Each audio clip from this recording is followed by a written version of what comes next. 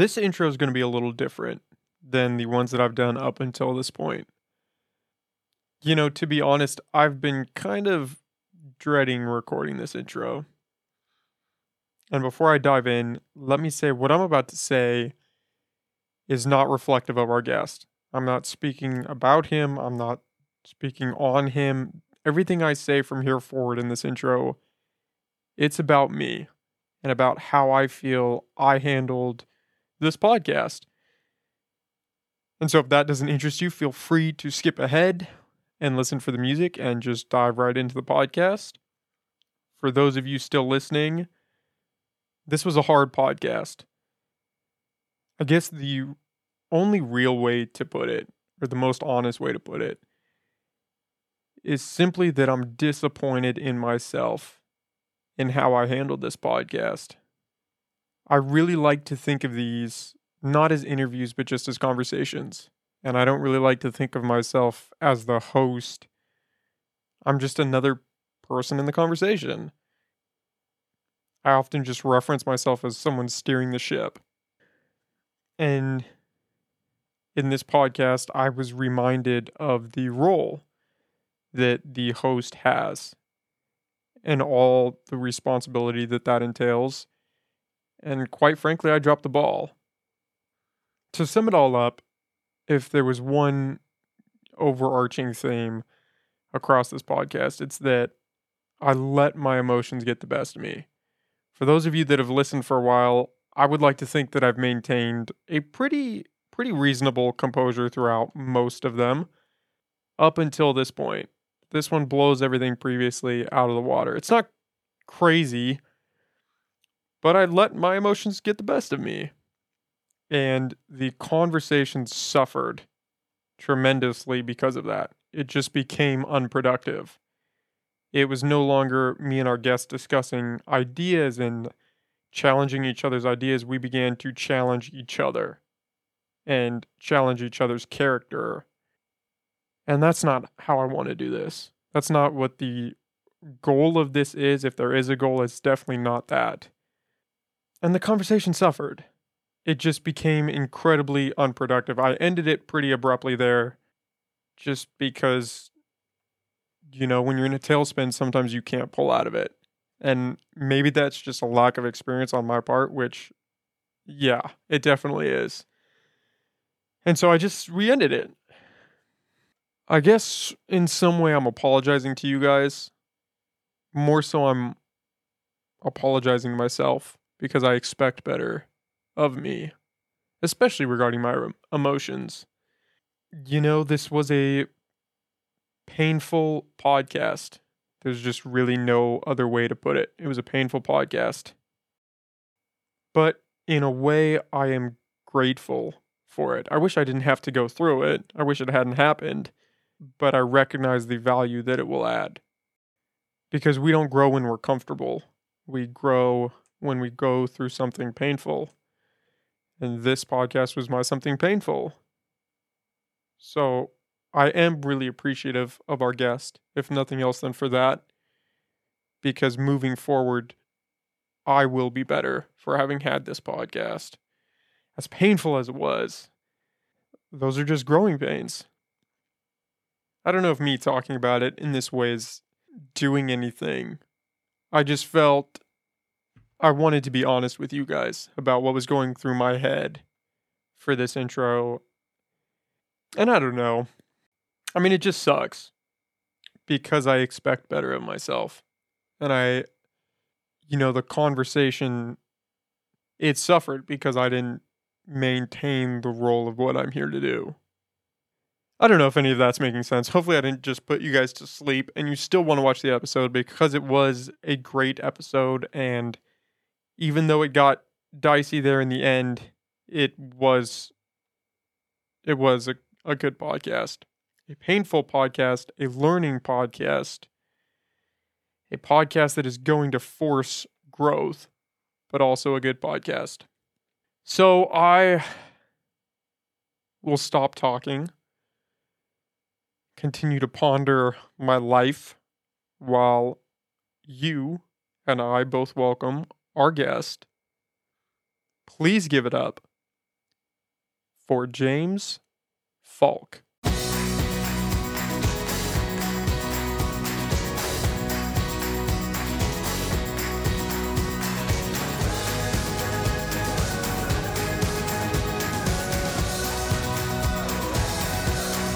You know what you're doing. That's always a good sign, right? Yeah. No, I love this setup, man. It's perfect. Yeah, it's been fun. It's a work in progress.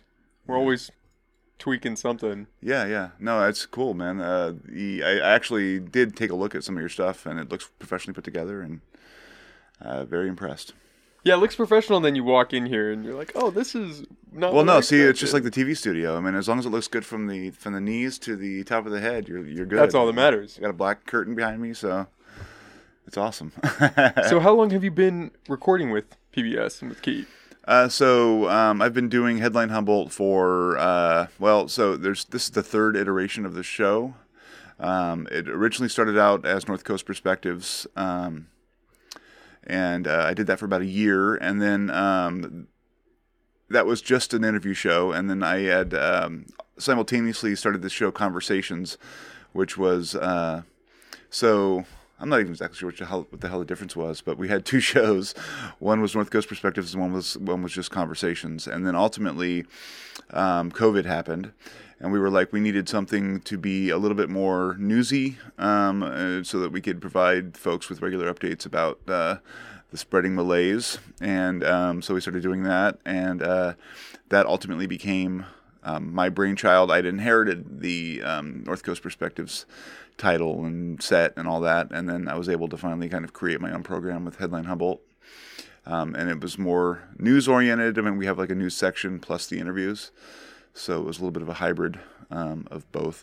But I've been so that's the TV part, but I've been a journalist on the North Coast since 2001. I worked at the newspaper for the Times Standard for 10 years. Oh, wow. Back since 2001 to 2010. Oh, wow. So you have that news background. You were already in the space Yeah, prior to working with Headline Humboldt. Exactly right. And then I took probably 5 years off. I don't know how much of my story you know, but I got addicted to heroin. Oh, I didn't know that. Yeah, I got arrested. Yeah. So that seems to be a recurring theme. We just had Brian Hall from the Eureka Rescue Mission, and I think it was, I don't want to misquote him, not meth. He was using and turned his life around and is now running the rescue mission, trying to help people helping out, a lot of people. Bring them out. Yeah, he's a great guy. Yeah. So mine was a little bit different because I was a journalist and had, won some awards, and I was actually the city editor of the Times Standard, and then that was all prior to using. Oh, wow. Prior to using, yeah. I had a knee fracture. I was playing softball back in like probably 2000 or something like that, and I shattered my knee. And I didn't get addicted at that point, but I got introduced to opiates.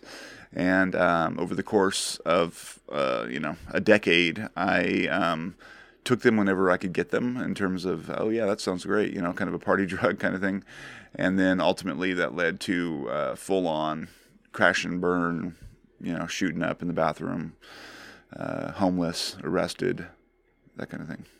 And then I quit, and that took a while. But about 2015, I finally got clean, and 2017, I got hired at Keat, and they hired me knowing that I was a journalist and I had that background, but I think I needed to prove myself as a stable, law-abiding citizen again. So I did that for a year or so. I did traffic, which is basically scheduling commercials and stuff for on air. And then slowly the opportunity arose for me to do some on-screen work, and then eventually evolved into the show. You just took the opportunity and ran with it. Yeah, no, I loved it. I wanted to do that, and then they had a situation where the host for interview with Representative Huffman couldn't do it, and so I stepped in, and they loved the results. And then it was just a couple of weeks before they were like, "Let's do this all the time," And so you said it was it meth? What was heroin? Heroin, okay. Heroin, yeah. And that arose out of the softball injury. It arose out of the softball injury. Yeah, I've pretty much come to realize that addiction in a lot of ways is like an allergy. I think that for some people, you try something once, depending on what the drug is, and One person can take it once and it doesn't have any effect. Another person can take it and they're almost instantaneously like enthralled with it. And that's kind of where I was. I'd always had issues with anxiety and social situations, and I found that I was much more comfortable with the edge knocked off with a little bit of drugs, and that slowly became a coping mechanism. Well, and I'm always, fascinated by the idea that it seems as though a lot of injuries predicate drug use. You get injured, get prescribed whatever painkillers, and the ball gets rolling. Yeah, I think that unfortunately it's kind of a catch-22 situation because there's people who get injured and they have a lot of pain and they need help. Yeah, what are you going to do? Just sit in pain? Watch them suffer and not give them anything. But, there has to be an acceptance that a certain portion of the population, once they're introduced to that, are going to have a real hard time walking away from it. And then there's also the fact that if they're on it consistently for a while, no matter what, they're going to get addicted because just naturally having that stuff in your body over time, it becomes you become physically dependent upon it.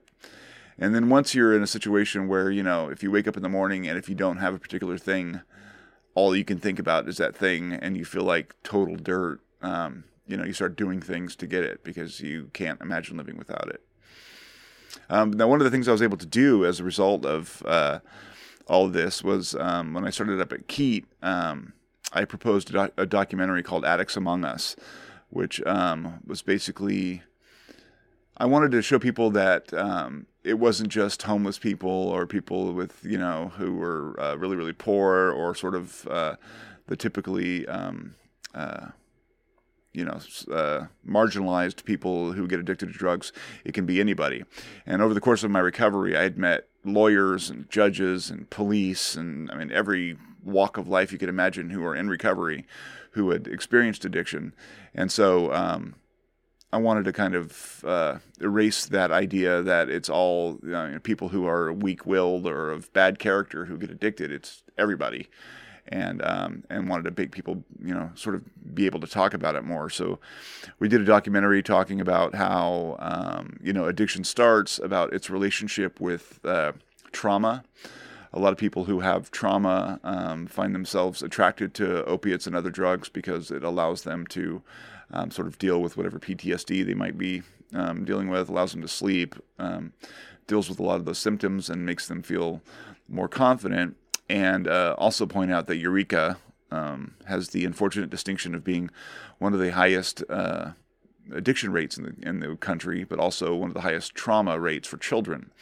So we have a situation here where you have a really poorly functioning child welfare system that perpetuates or at least doesn't rescue kids out of traumatic situations and is basically manufacturing future addicts who then go on to have children and traumatize their own kids.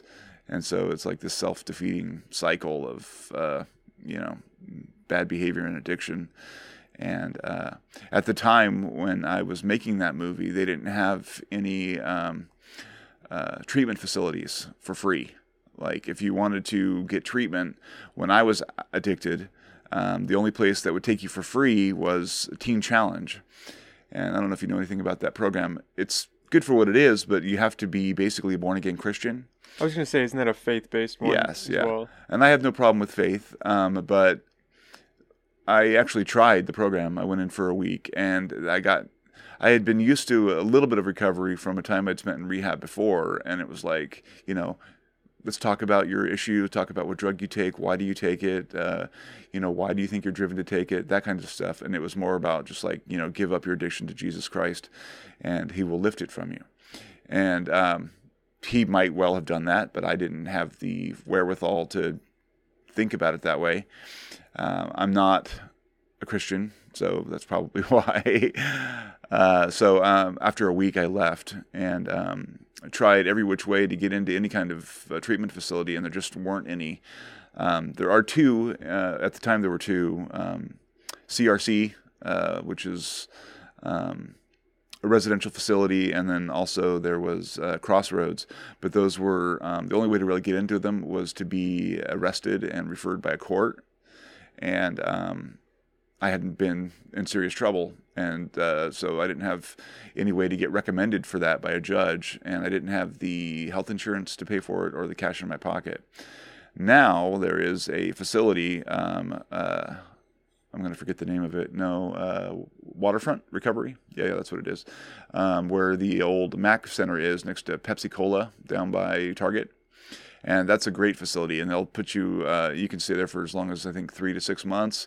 And it's a dual diagnosis facility, so they also treat mental illness and anxiety disorders and that sort of thing, and also help you rebuild your life while serving you good food and giving you a place to live. And that's exactly what was needed. I think we probably need more beds, but it's still the answer. I mean, people need treatment. Now, was it hard for you, having been established and been successful in your career, to then start using? Did that weigh on you? The idea Yes. of, what am I doing? Like, I've reached where I wanted to go, and I'm still climbing, and now I'm backtracking in this way. Yeah, no, that was always the struggle. A lot of shame, for one thing, because you're trying to maintain a professional. I mean, I was still trying to be a professional journalist up until I quit, when it became a point where I couldn't do the job right. You know what I mean? Like, I would, I had to get well. They call it get well, by like using a little bit in the day, and that would allow me to do my work. But I was still trying to keep the basic minimum standards of the job and do my work. At the point where that no longer became tenable, I quit because I didn't want to embarrass the newspaper, and I didn't want to get caught and have all that stuff go public. And the idea was, well, I'll clean myself up and then I'll come back, or I'll come back in some other position at some other news organization. But that didn't happen. I ended up getting worse and worse and worse, and ultimately I got arrested for possession. And that's when the real struggle began, because I had thought that if I quit the newspaper and left, then when I got arrested, or if I ever got arrested, it wouldn't be a big deal. It's like, okay, he's no longer that, so that won't be an issue. Well, the chief of police at the time recognized my name when I was busted and sent a press release saying former editor of the Times-Standard, James Falk, was arrested for heroin possession. And it became, an immediate thing. It led to Channel 3 News. It was above the fold. And the Times-Standard, the Journal, had a cover story on it. It was just like, bam, there it is. And so that was really, really hard, especially trying to get better, because I had to forgive myself, and I had to also become okay with the fact that some people were just going to judge me no matter what. And a lot of people who I thought were close or friends, some of them didn't want to have anything to do with me at first. And so there was a lot of adjustment to figure out who were really friends and who weren't. And for the most part, I mean, I'm back in terms of my reputation and all that kind of stuff. Like, I eventually rebuilt it all, and but I have a better sense of what's real in terms of the relationships with people that I have. But yeah, no, that was very difficult, because every time I went somewhere, people would be like, "Oh yeah, you're that guy. You were doing this, and then you got busted for heroin," and yeah, it was just hard. Yeah, hard to shake that. Yeah, it was definitely hard. And, a lot of people assume that once you're addicted to a drug like that you're just lost. And that's not the case. But for, people who don't have any experience with it, or like to think that they're not an addict because they're somehow superior to people who are, they're just forever going to judge you. And that's, that says more about them than it says about you, but it's a hard thing to realize when you're used to a certain level of respect from your peers and whatnot. Now, correct me if I'm wrong, but morphine is basically heroin, right? Yeah, I mean, the history of that is that morphine was first, and it was highly addictive, and a lot of people got addicted to it. And then so I think it was a European chemist thought, well, I'm going to invent a type of morphine that's non-addictive. So he invents heroin. And sure enough, it helps people get off morphine. But then you're just stuck on heroin. You're just stuck on heroin. Yeah. So heroin was meant to be the answer for morphine addiction. That didn't work out. And yeah. Same family. And so are all your, like, codeine, hydrocodone, which is Vicodin. All those are from the poppy plant. Papaver somnifera. So what is it like being on heroin? Are you still productive? Is it just kind of conk you out and you just are kind of passively there? Because that's the idea, right? Is you see the image of somebody sitting on a couch just zoned out with a needle in their arm. Yeah, that's not how it starts. Basically, usually people don't start shooting it. Like I started smoking it. Like you would take a little chunk and put it on a piece of tinfoil. And I originally had gotten addicted to pills, like from the pain pills, and it's all the same family. So basically what happened was I had a steady access to Vicodin for a long time. And that's when I was at the newspaper for the most of the time I was there, the last 3 years that I was using at the newspaper. It was just a couple of Vicodin pills a day, and it was like, oh yeah, life's better with these and without these, so why not take them? Eventually, it gets harder and harder to get those pills. And at the time, there was sort of an awakening, both here and nationally, to the reality of the pharmaceutical pushing of pain medication. That was right when OxyContin was breaking huge, and so those drugs dried up. And unfortunately, if you know the right or the wrong kinds of people, you can get heroin on the street. That's a lot cheaper. It lasts a lot longer, and it's just available more so than the pain meds. The problem is that you get a lot higher, and then you also get a lot more addicted, and then it's an accelerating process. So you start by, like, I basically woke up sick and hated that feeling. And then I was in a band, and I've been a musician for years. So I have always known people who were kind of like, oh yeah, I can get this or I can get that. And one of my musician friends knew where to get Oxy. So I was doing Oxy for a little while. And then it was like, this is so expensive. Let's just pay $20 and get this little black piece of tar that you can throw on a thing, and then you're well for the whole day. Well, that's worked for the first couple days, and then you smoke more, and it eventually becomes an issue. Now, I was hanging out with people who are obviously maybe not the best character. Not that heroin users aren't of good character, but these particular gentlemen weren't, at least at that time, weren't thinking clearly or whatever. Anyway, one guy at one point says that the only way, I didn't have any money and I needed to get some heroin because I was really sick, and he's basically like, the only way I'm going to give it to you is if you shoot it up. And so I thought about it for about 5 minutes, and I'm like, sure. So he shot me up in my neck the first time, and it knocked me on my ass, like you talk about, where it's just like, and that was the first time I did it, and the only time I did it for a while. But then eventually the smoking of it didn't do enough for me, and it just kept accelerating. And so then it was like, well, then I'll start shooting it up, and I'll do it in places where no one's going to notice. And eventually you get to the point where you need it to just be functional. So you're not walking around dazed and confused most of the time, because that costs a lot of money to get into that state. You just use enough to be able to wake up in the morning and go to work or go to the store without sweating and having muscle spasms, and I don't know if you can cuss on here or not. Oh yeah. Okay, or without shitting yourself.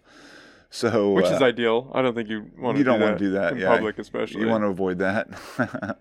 So eventually, just it turns into a mode of survival. Now you want that. I mean, like the addict, that point where you're like kind of slumped out and you nod out, which is what they call it. That is your happiest moments, because that's the feeling that you're always chasing, but it becomes increasingly hard to get there.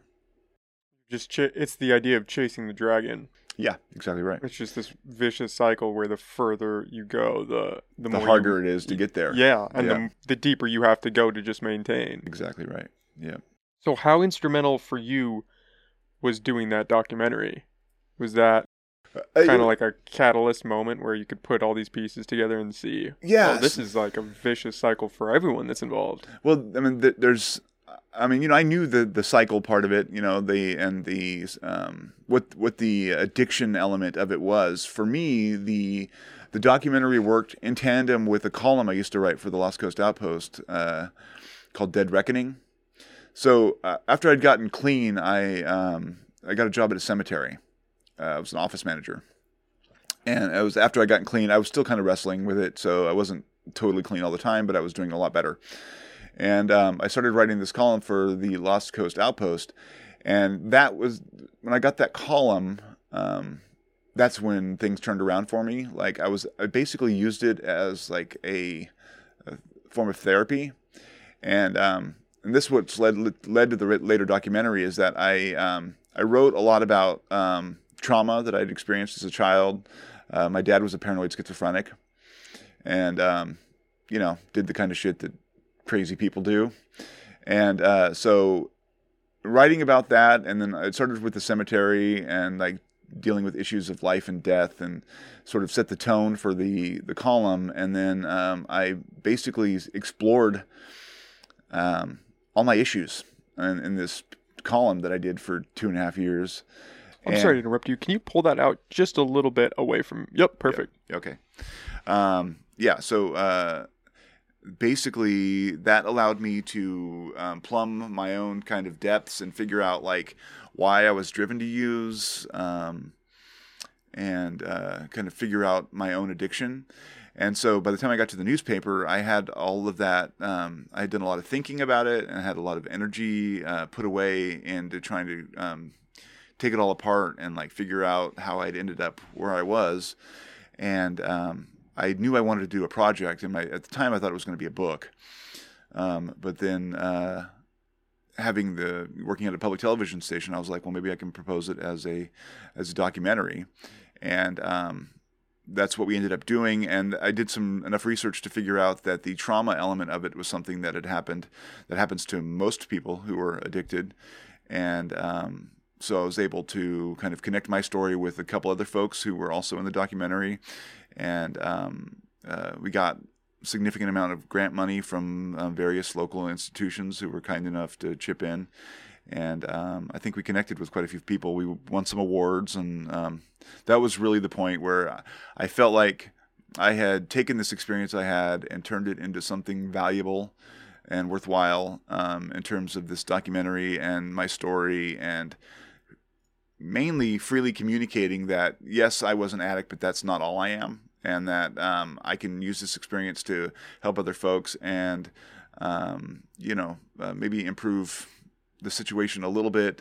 And by doing so, I got my my confidence back in terms of journalism, and led to the show that we've been doing for a couple of years now.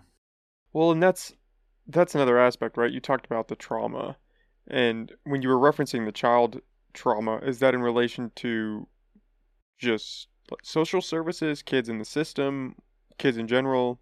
Any kind of trauma. Basically, like any kind of trauma that makes it. When you experience trauma, and if you don't process it, or if you don't have the help that you need, a lot of times it becomes it expresses itself in various.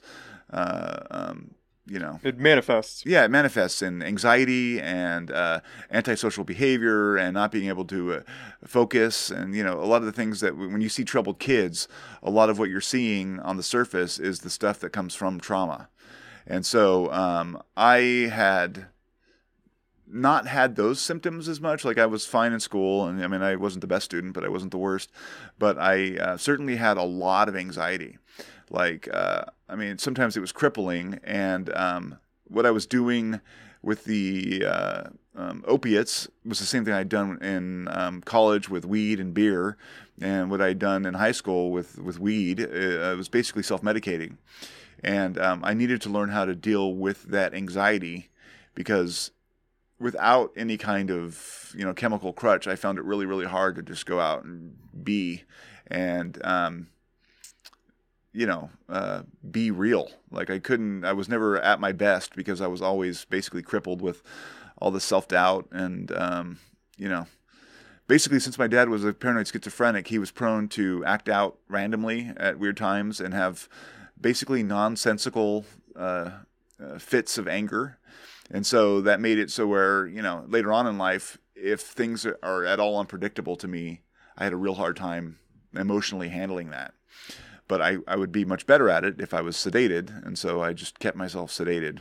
And so that's where the trauma kind of informs it, I guess.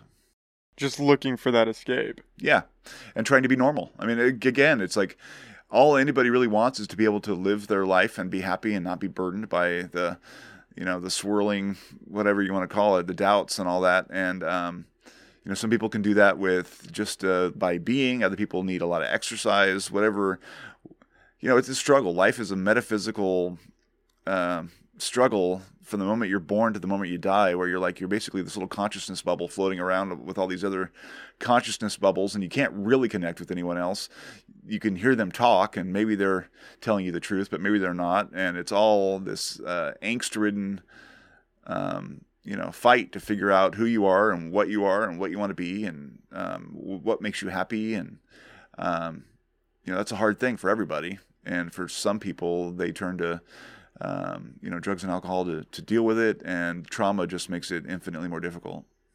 Well, and you were in the two positions where a lot of drug use is attributed, right? Being a musician is tied to drinking and using drugs, and journalism now is tied to that. Is that pretty prevalent? No. It's not. It's just... I think it's an old... I think that there used to be a time when, the editor had the bottle of scotch in his bottom drawer and the hard-drinking newspaper man. That's not the journalism really of today. I think that it's like most other things. It's evolved now to some point, and in some ways, I think it's become a lot more boring. But people are, they're caught up in the whole cultural milieu of being proper and politically correct and not misbehaving, which is probably a good thing. But yeah, that's all I think a cliche from the old days. What about Adderall use? That's the one that I've always heard, is journalists using Adderall to stay up to write whatever story they have to write. I wouldn't doubt that's a thing. I never saw it. I've done speed a few times, and I would never have wanted to publish anything I wrote under the influence of speed because, you have a lot of ideas that you think are just the greatest thing in the world, and then it turns out they're not. Yeah, it's just a jarbled mess. Yeah, a jarbled mess. You're like, this doesn't make any sense. Nobody's going to want to read this. Nobody's going to want to read, or you'll have a couple of great nuggets, but they'll it's get buried lost under trash. Yeah, exactly. So what is it like? You brought up kind of the cultural aspect of today. What is it like being in the news today, where you have the stigma of fake news and who do we trust? Who's really telling us the truth? What's real? What's not? Yeah. Okay. So here's the deal with that. I am not one of those people who's going to sit here and say that I'm an impartial journalist. And maybe that disqualifies me from being a journalist. But I don't think so. Essentially, people are actively trying to turn people against truthful information because they have an agenda to sell, right? And I'm going to go ahead and say that largely it's the right wing of this country, only because that's the actual reality of it. We've gotten to this point where I think that reflexively we want to make everything that has to do with politics he said, she said. If a Democrat says something, well, then you want to go and you want to find a Republican to say something else. I think that after 2017, when Donald Trump won the election, that paradigm had to go because there was only one side. Now, I'm not saying that, that Democrats have a monopoly on the truth, but in terms of the party structures, one turned against the truth and the other continued with the same kind of Weasley games that it always played, which is, I'm going to tell you half-truths, and I'm not going to be fully forthcoming about what our problems are, but they still have a fundamental relationship with, like, data and what's real. Like, if anything, they try and skirt the edges, but they're still dealing in the real world. The other side, and I think that, I don't know why, I'm always going to be mystified by why Donald Trump was able to capture the imagination of so many people. But he was able to basically convince half the country that if he said something wasn't true, it just wasn't true. And I don't know if you call that charisma or what, but that's made it really challenging. because like if I'm interviewing, Congressman Huffman, and we're talking about certain things, I'm not going to. I don't feel like I have to give him the party line from the right in order to feel like I've given him a thorough, run for his, journalistic, whatever. I don't know. I'm not saying that very clearly, but basically, like, I'm confident enough in my ability to research issues and figure out what the truth most likely is, and approach each question and each interviewee from that perspective, rather than allowing either political party to dictate what the truth is. Because once you do that now, I think that you're lost. It's like you have to be able to establish your own truth, and that means you have to be able to tell people in positions of power when you don't think they're telling the truth. And I wish that was something that more journalists would be able to do, in terms of, like, all this fake news stuff that's been cast about, and all the, the media is the enemy of the state kind of stuff. It's like we have to be willing to get in the ring a little bit with for the debate, to be able to establish a baseline of reality. Well, I don't think anybody wants the debate, right or left. Which debate? The debate about what is true and what's not true. Yeah. I think it's easy to attribute a lot of that to the right, and I think that is warranted, but the left does skirt the edge of Well, that's reality. What I was saying. Yeah. I mean, I think that neither side is an honest broker necessarily, but it's just that one side, like, I think the right basically decided that they wanted to stay in power so much that they were willing to sell anything to their followers. And so that was an acceleration. But I don't think you can, the role of the journalist is to find out what the truth is, and then approach the people in power with that truth and force them to deal with that, whether or not they're Democrats or Republicans. It's like,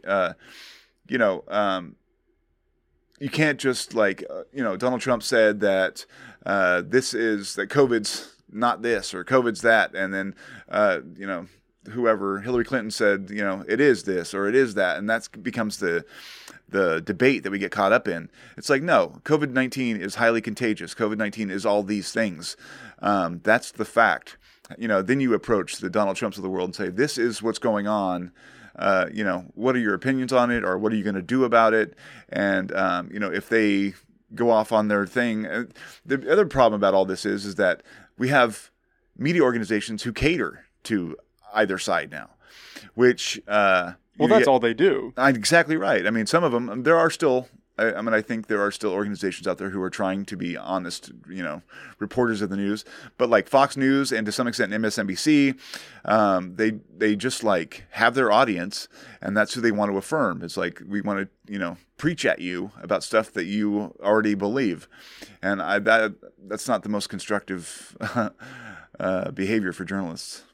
It's not even slightly constructive. No. It's detrimental. It's destructive. Yeah. It goes against, and obviously I'm not a journalist, so I'm speaking from outside the lines here, but seems like it goes against what journalism is all about. Finding the truth and expressing that. And yeah, you're going to be biased, but try not to put your flair on it. Try to just put it out there. Yeah.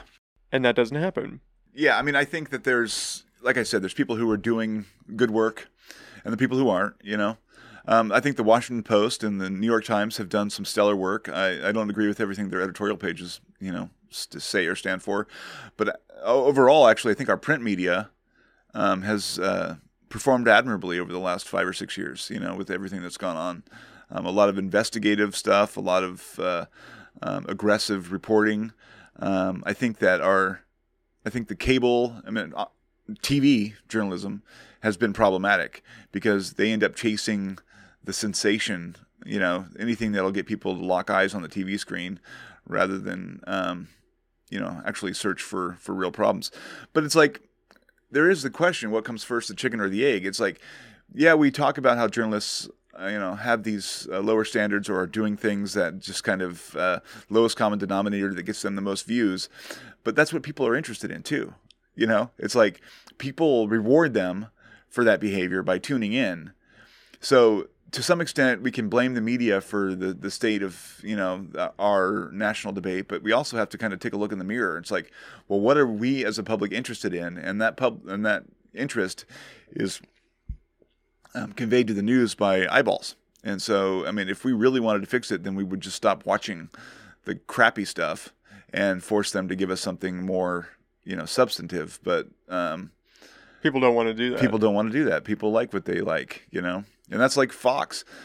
Fox has a business model where they have basically a 40% of the news watching population totally captive to their content because they're the only one delivering it. So they have no motivation to change. I mean, and you'd think, well, maybe civic, like goodwill, but that's not what they're about, and that's not how business decisions get made. Yeah, it's the cult of personality now. That's what you get when you watch those shows. Yeah, absolutely. And, it's like, it's the same thing.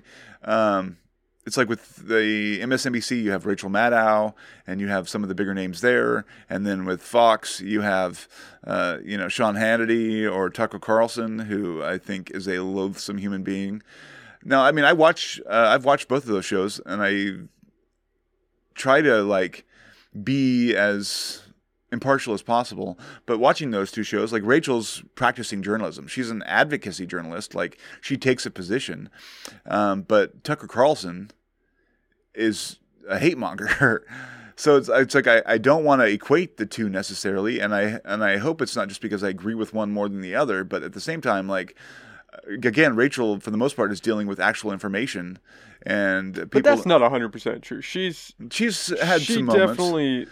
She's out here swinging. The problem is the left has morality on its side. The left is trying to fight the good fight, trying to help people. You have this veil of we're doing a just cause. The right is out here just swinging from the hip. Yeah, because they want to win. That's their bottom line. But they're two sides of the same coin. One just has the cape of we're doing it for justice, and the other you could tie to religion or you could tie to and from a slightly different perspective, you're thinking that the right is fighting the fight to. I mean, if people are anti-abortion and if they believe that life starts at inception or conception, this is the party trying to save babies. Yes, exactly right. So that's how could you be any better than that? It's all a matter of perspective. So yeah, and that's it's all relative, I guess, is what it boils down to. But I mean, I think the left has to be careful about that whole fighting for justice thing, because if people disagree with the left, and that's where this whole cancel culture debate comes down. It's like, I think that people on the left would be a lot better served if they were dispensing advice about how we could all be more welcoming. And it's like, maybe we shouldn't, use these words that are offensive, or maybe we shouldn't, but that's not what's happening. It's like there is a certain percentage of people on the left, and maybe it's just Twitter culture or whatever. But if someone does something that isn't quite within the pocket of politically correct, they get hammered. And so people resent that. And then they start thinking that, everyone on the left is just out to judge them and make them feel like dirt or make them feel like ignoramuses. So they don't want to even engage with that because it makes them feel inferior and less than. And so I think the left starts to alienate a lot of people, which is what's part of what's fueling, I think, the explosion of the right-wing, machine. I agree with that. I think in a lot of ways, both sides are fueling the fire on the other. Yeah. On those polar extremes, right? The left, it's almost that elitist mentality of, absolutely, this is what's right, and you might disagree, but that's because you're wrong. Exactly right. Yeah. And you are somehow operating under a paradigm that's kept people enslaved for 2,000 years, and it's really heavy stuff about your morality, because you're not following along with whatever the party line happens to be at that particular moment, and it's always shifting.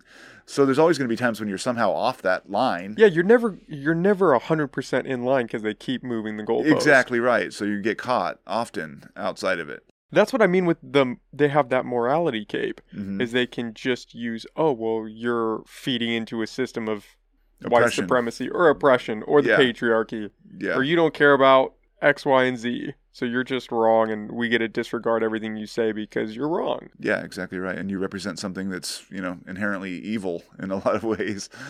I don't know what I think about a lot of that stuff. I went to HSU, and when I went there, I had a hard time because of all of this stuff. You know, the debate right now about critical race theory? Well, that's what the English department at HSU taught when I was there. And when did you go there? 1998 to 2001. And you saw all of this kind of brewing even back then? Yeah, within the English program at HSU, definitely. There had been a switch from... I signed up as an English major thinking I was going to read books about literature and, study the great authors and learn what they were doing that was so good, and, how I could learn how to do some of that because I'm a writer, and I wanted to write and write well. But it quickly became clear that the classes were actually more about flipping the paradigm of what's considered the canon and re-examining who we think are quality writers and changing the representation. So instead of the people that I thought I would be studying, I ended up studying a lot of African American lit as a class and a lot of gay fiction or gay literature. I'm trying to remember Audre Lorde. There was several people that we focused pretty heavily on, and now so I loved it. Right, like I didn't mind the writing, and there was some really exciting stuff that I encountered as the in the curriculum. What I didn't like was that there kind of became this philosophical litmus test about like how you write an A paper was like, you had to throw the word paradigm, you basically had to check off all these boxes about how you were seeing through the fallacy of these old value judgments about what made something literature or not. And I didn't want it to be political. It wasn't even necessarily that I disagreed with what they were saying as much as it was like, I thought we were going to study writing and like what's good about writing and how to interpret it. But the focus was, there was even a move at one point to change it from the English program to cultural criticism, where you could just basically you'd analyze text to pull out how language is used to perpetuate authority and power relationships, and to determine what it's saying about the society overall. So I saw that coming, but so how do you handle something though where all of that is true? Right? People have been oppressed. That has happened. Whole groups of people were excluded from, the attention of the masses because they weren't published or they weren't put in front of people in schools. Basically people were denied access to some serious genius from a lot of these groups. That being said, that doesn't in any way lessen the genius of the Hemingways or the Faulkners or the classic old white man authors that were so prevalent in the mid 20th century. How do we accommodate both? My thinking is that we should include more, but not reject things necessarily because of who wrote them. And that's kind of where I ended up at the end of that program. But it's an interesting dilemma. It's like, those things happened. To some extent, that needs to be ameliorated. The canon needs to be broadened.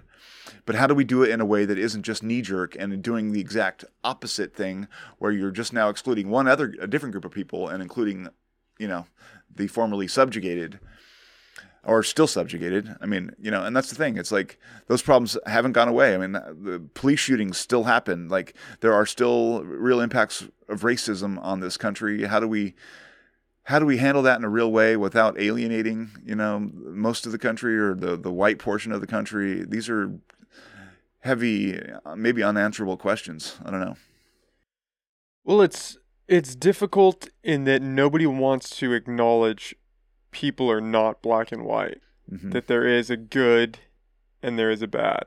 Like take George Washington. There was a time where people wanted to cancel him because... Yeah. People still do. Yeah, because of his ties to slavery. Yeah.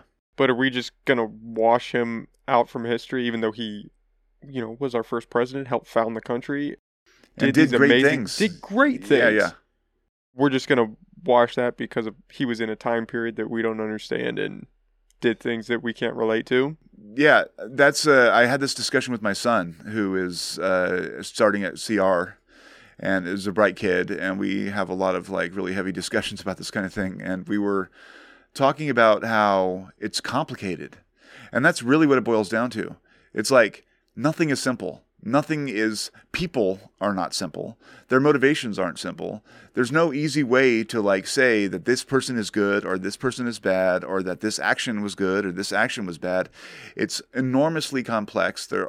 So like you look at Washington, you look at Jefferson. I mean, Jefferson had a baby with his slave, right? Like, and you know, he would probably say he was in love with her, but whether or not she was in love with him, she wouldn't have had a choice. You know, if he wanted to, he was going to. You know, they've found the DNA among his slaves that he certainly fathered children with Sally Hemings. Does that mean that anything that he ever did or, you know, any act or word that he wrote is somehow from that point on corrupted? I mean, this is the guy who wrote the Declaration of Independence, which established, you know, or pretty important document and inspired millions, you know, the world over. But he had this thing that happened.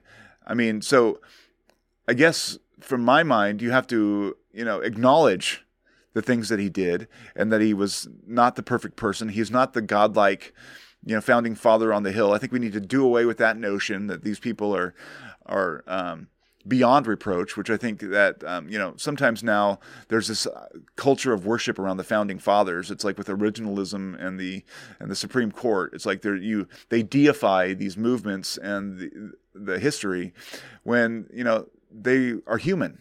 So they did things that were good. They did things that were bad. They were both, you know, inspired and, you know, sometimes scandalous. They're just like every human being that's alive today. So you have to take the good with the bad. But people, it's not easy to do that because you either want to root for a side or you want to root against a side. And that's where those debates have ended up, you know. It's sad. Yeah, it is. It's a sad time for discourse. It is. And for history. That's the crazy thing is most people don't even understand history, myself included for the most part. And yet they just pick these points and attack them and want to tear them down. And it's back to the moving goalpost thing. There's never enough. It's never going to be enough. If we pull down all the statues of the past presidents, if we rewrite history, it's not going to stop. It's just going to move on to the next thing. Yep. The next battle, the next cross we have to bear. Yep.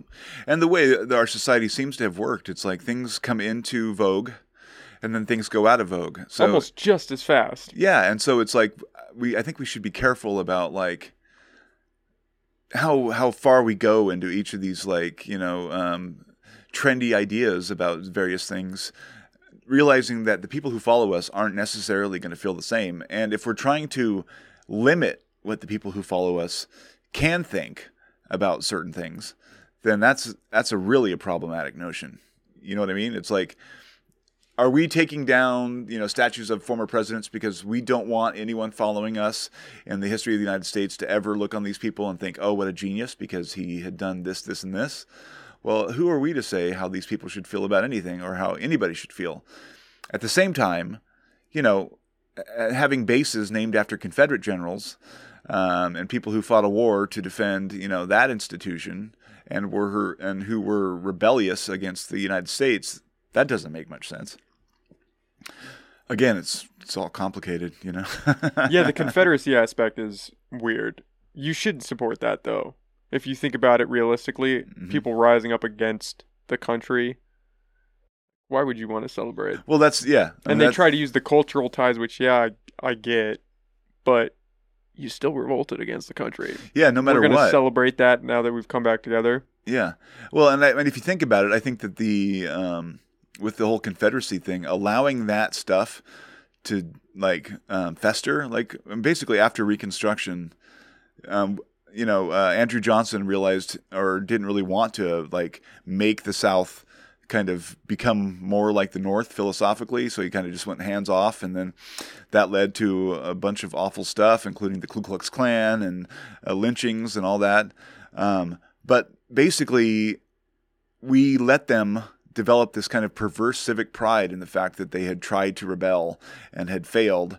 And that, I think, led directly to the establishment of white supremacy in the South for, the next 100 years.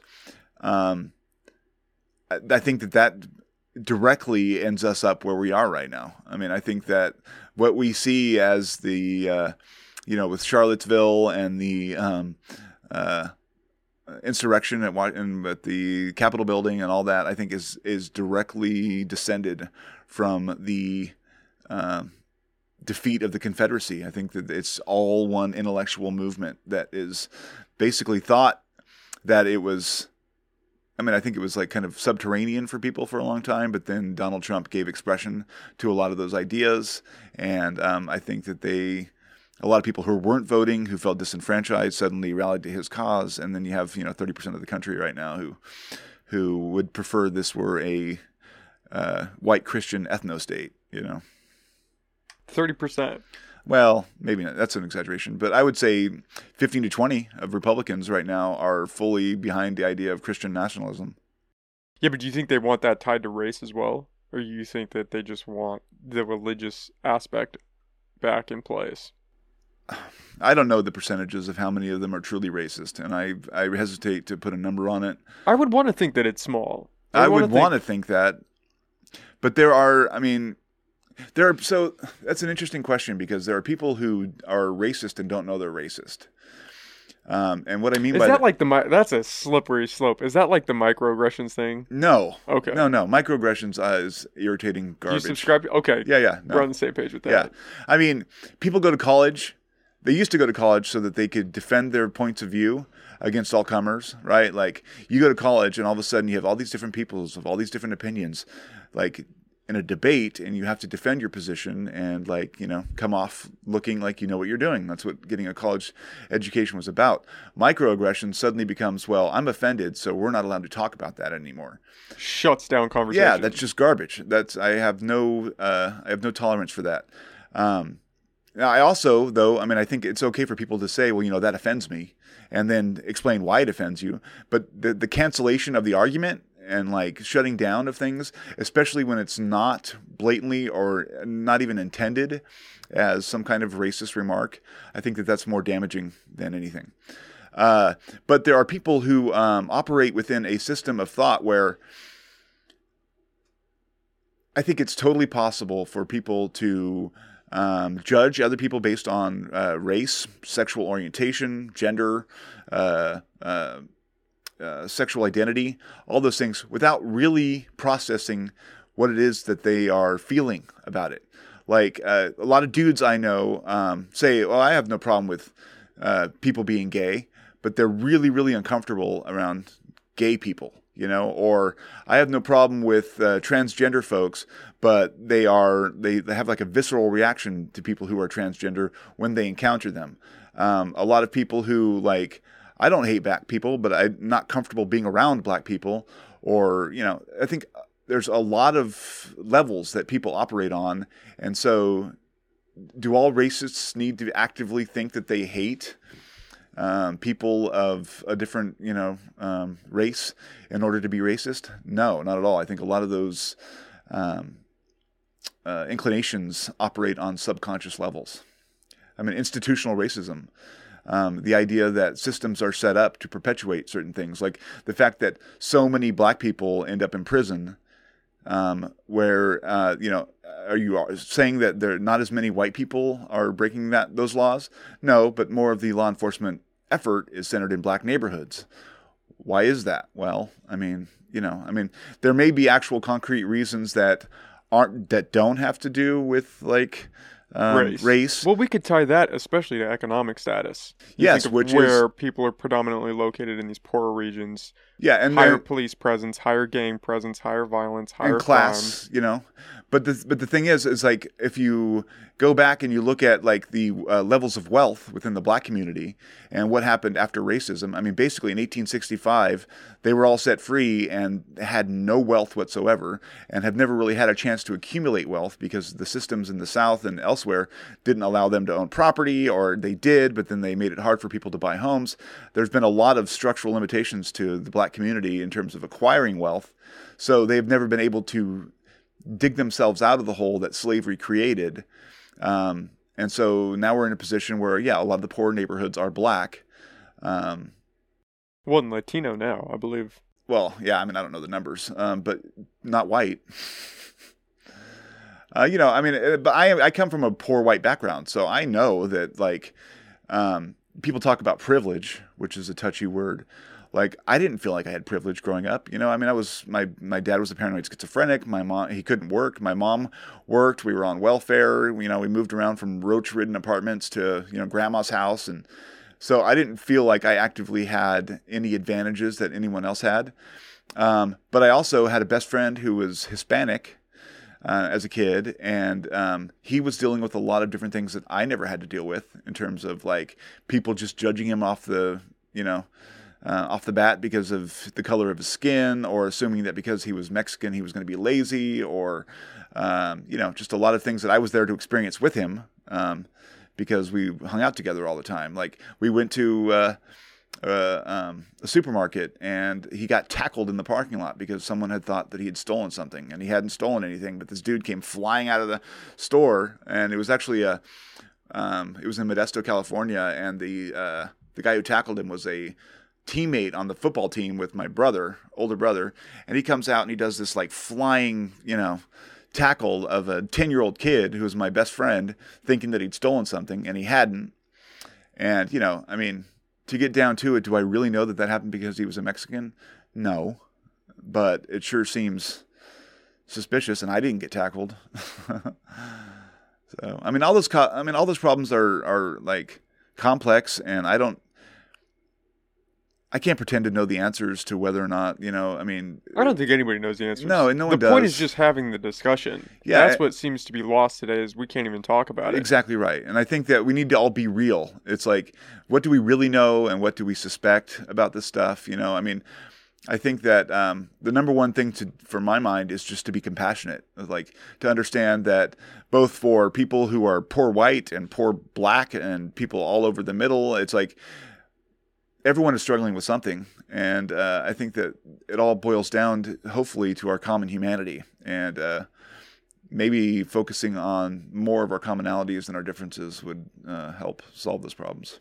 That's my fear, is that this rise in attributing everything to race and acknowledging race is just creating a bigger divide between everyone. That instead of actually solving some of these problems or addressing these issues, everything now is a race-based problem. And we're just talking about it. We're just pointing it out. This is a problem, and nobody's doing anything because everything is a problem. So how do you fix everything all at once? Yeah. Yeah, I mean, I think that that's true. But that gets sort of at the issue of what people talk about as privilege. If you're a white guy, or you pass as a white guy or whatever, you have the privilege of being like, I don't think race should be considered, because, like, an African American man or an Asian, but doesn't that in itself, they are faced with it every day? Yeah, but it isn't saying that in itself saying that white people don't experience racism? Isn't that a statement? Yes. Do you believe that? So this is a touchy subject. Do I think that there are prejudiced people of color? Absolutely. What about racist? Okay, we'll see. Racism implies power structures. So, yes, but then this is what I learned at HSU. But in questioning that implies that black people cannot have power. No, it's basically acknowledging that in our current dominant society, the black experience is not in power. Okay, but what does that mean? Because we've had a black president. And I know everyone, okay. I always throw that out there. We've had a black president immediately followed by Donald Trump. Yeah, but we've never had a female president. We've never had a Mexican president, a Chinese president. So are all those people we had a woman win the election.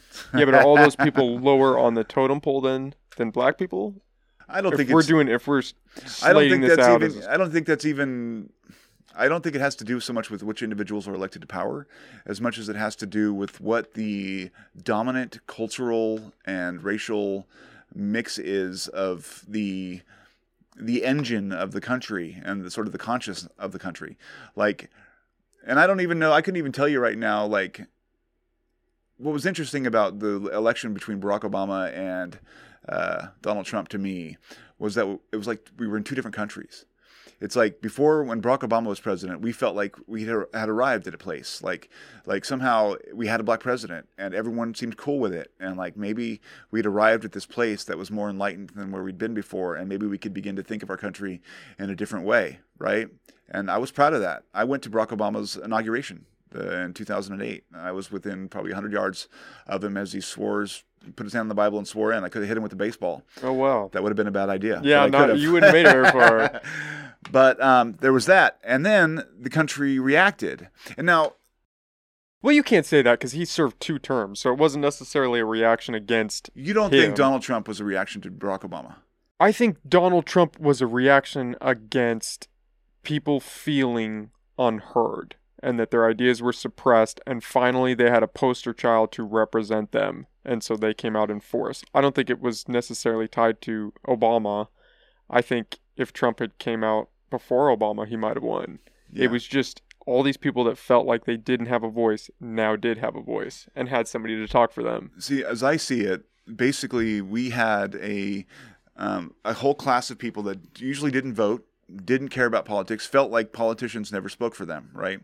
And then a black person got elected. And I experienced this personally with people that I knew who were like, oh, we got this N-word as president now. Like, really angry about the fact that, we lived in a world that had allowed this to happen. And that was immediately manifested by Barack Obama's election with the whole Tea Party movement. There was like this actualization of resentment where like this whole class of people reacted against anything that Obama had to do, things that were formerly Republican ideas, like the whole Obamacare thing that came from Mitt Romney in Massachusetts, which was originally a Republican proposal.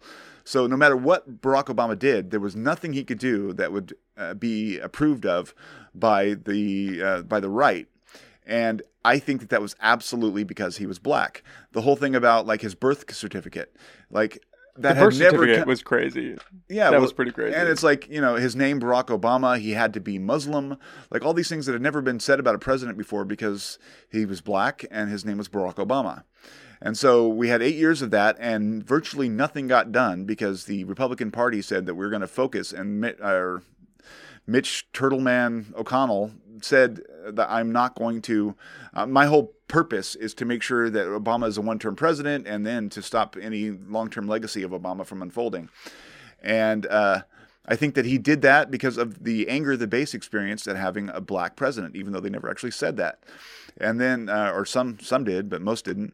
And then immediately after that, all that class of people that hadn't voted up to that point, who are sort of like the silent, disenfranchised people on the edges, they had a candidate come forward in the Republican primary who began to say the things out loud that they had all been feeling when Barack Obama was president, like, all Mexican are rapists and all the other coded language and not so coded language that he threw out during the campaign. So they had someone to vote for, and they were pissed off because Barack Obama had been president. So those two things pushed Trump ultimately into power, even though he won with a minority, of votes. I know, we have a fly. We got to stop leaving the door open because we got a fly in here now that's hanging out. Yes, I'm sure it was a factor. I would argue a small factor, though. Okay. Because I think if it was a bigger one in 2012, people would have come out in force and squashed it. Yeah. And said, we don't want a black president, we're voting for somebody else. Well, I think that the people who voted for Donald Trump didn't like Mitt Romney either. And that's what the kind of the magic. If it's a race-based metric, obviously Mitt Romney is white, and so if it was a backlash against Obama purely because he's black, they would have picked anybody that was white. Yeah, I guess the purely part of it is well, and you have to sort think of definitive. In the 2016 election, who was up there that was a good candidate? The 2016? Yeah, we're scraping the bottom of the barrel for everybody. Well, so okay, you don't like Hillary Clinton then?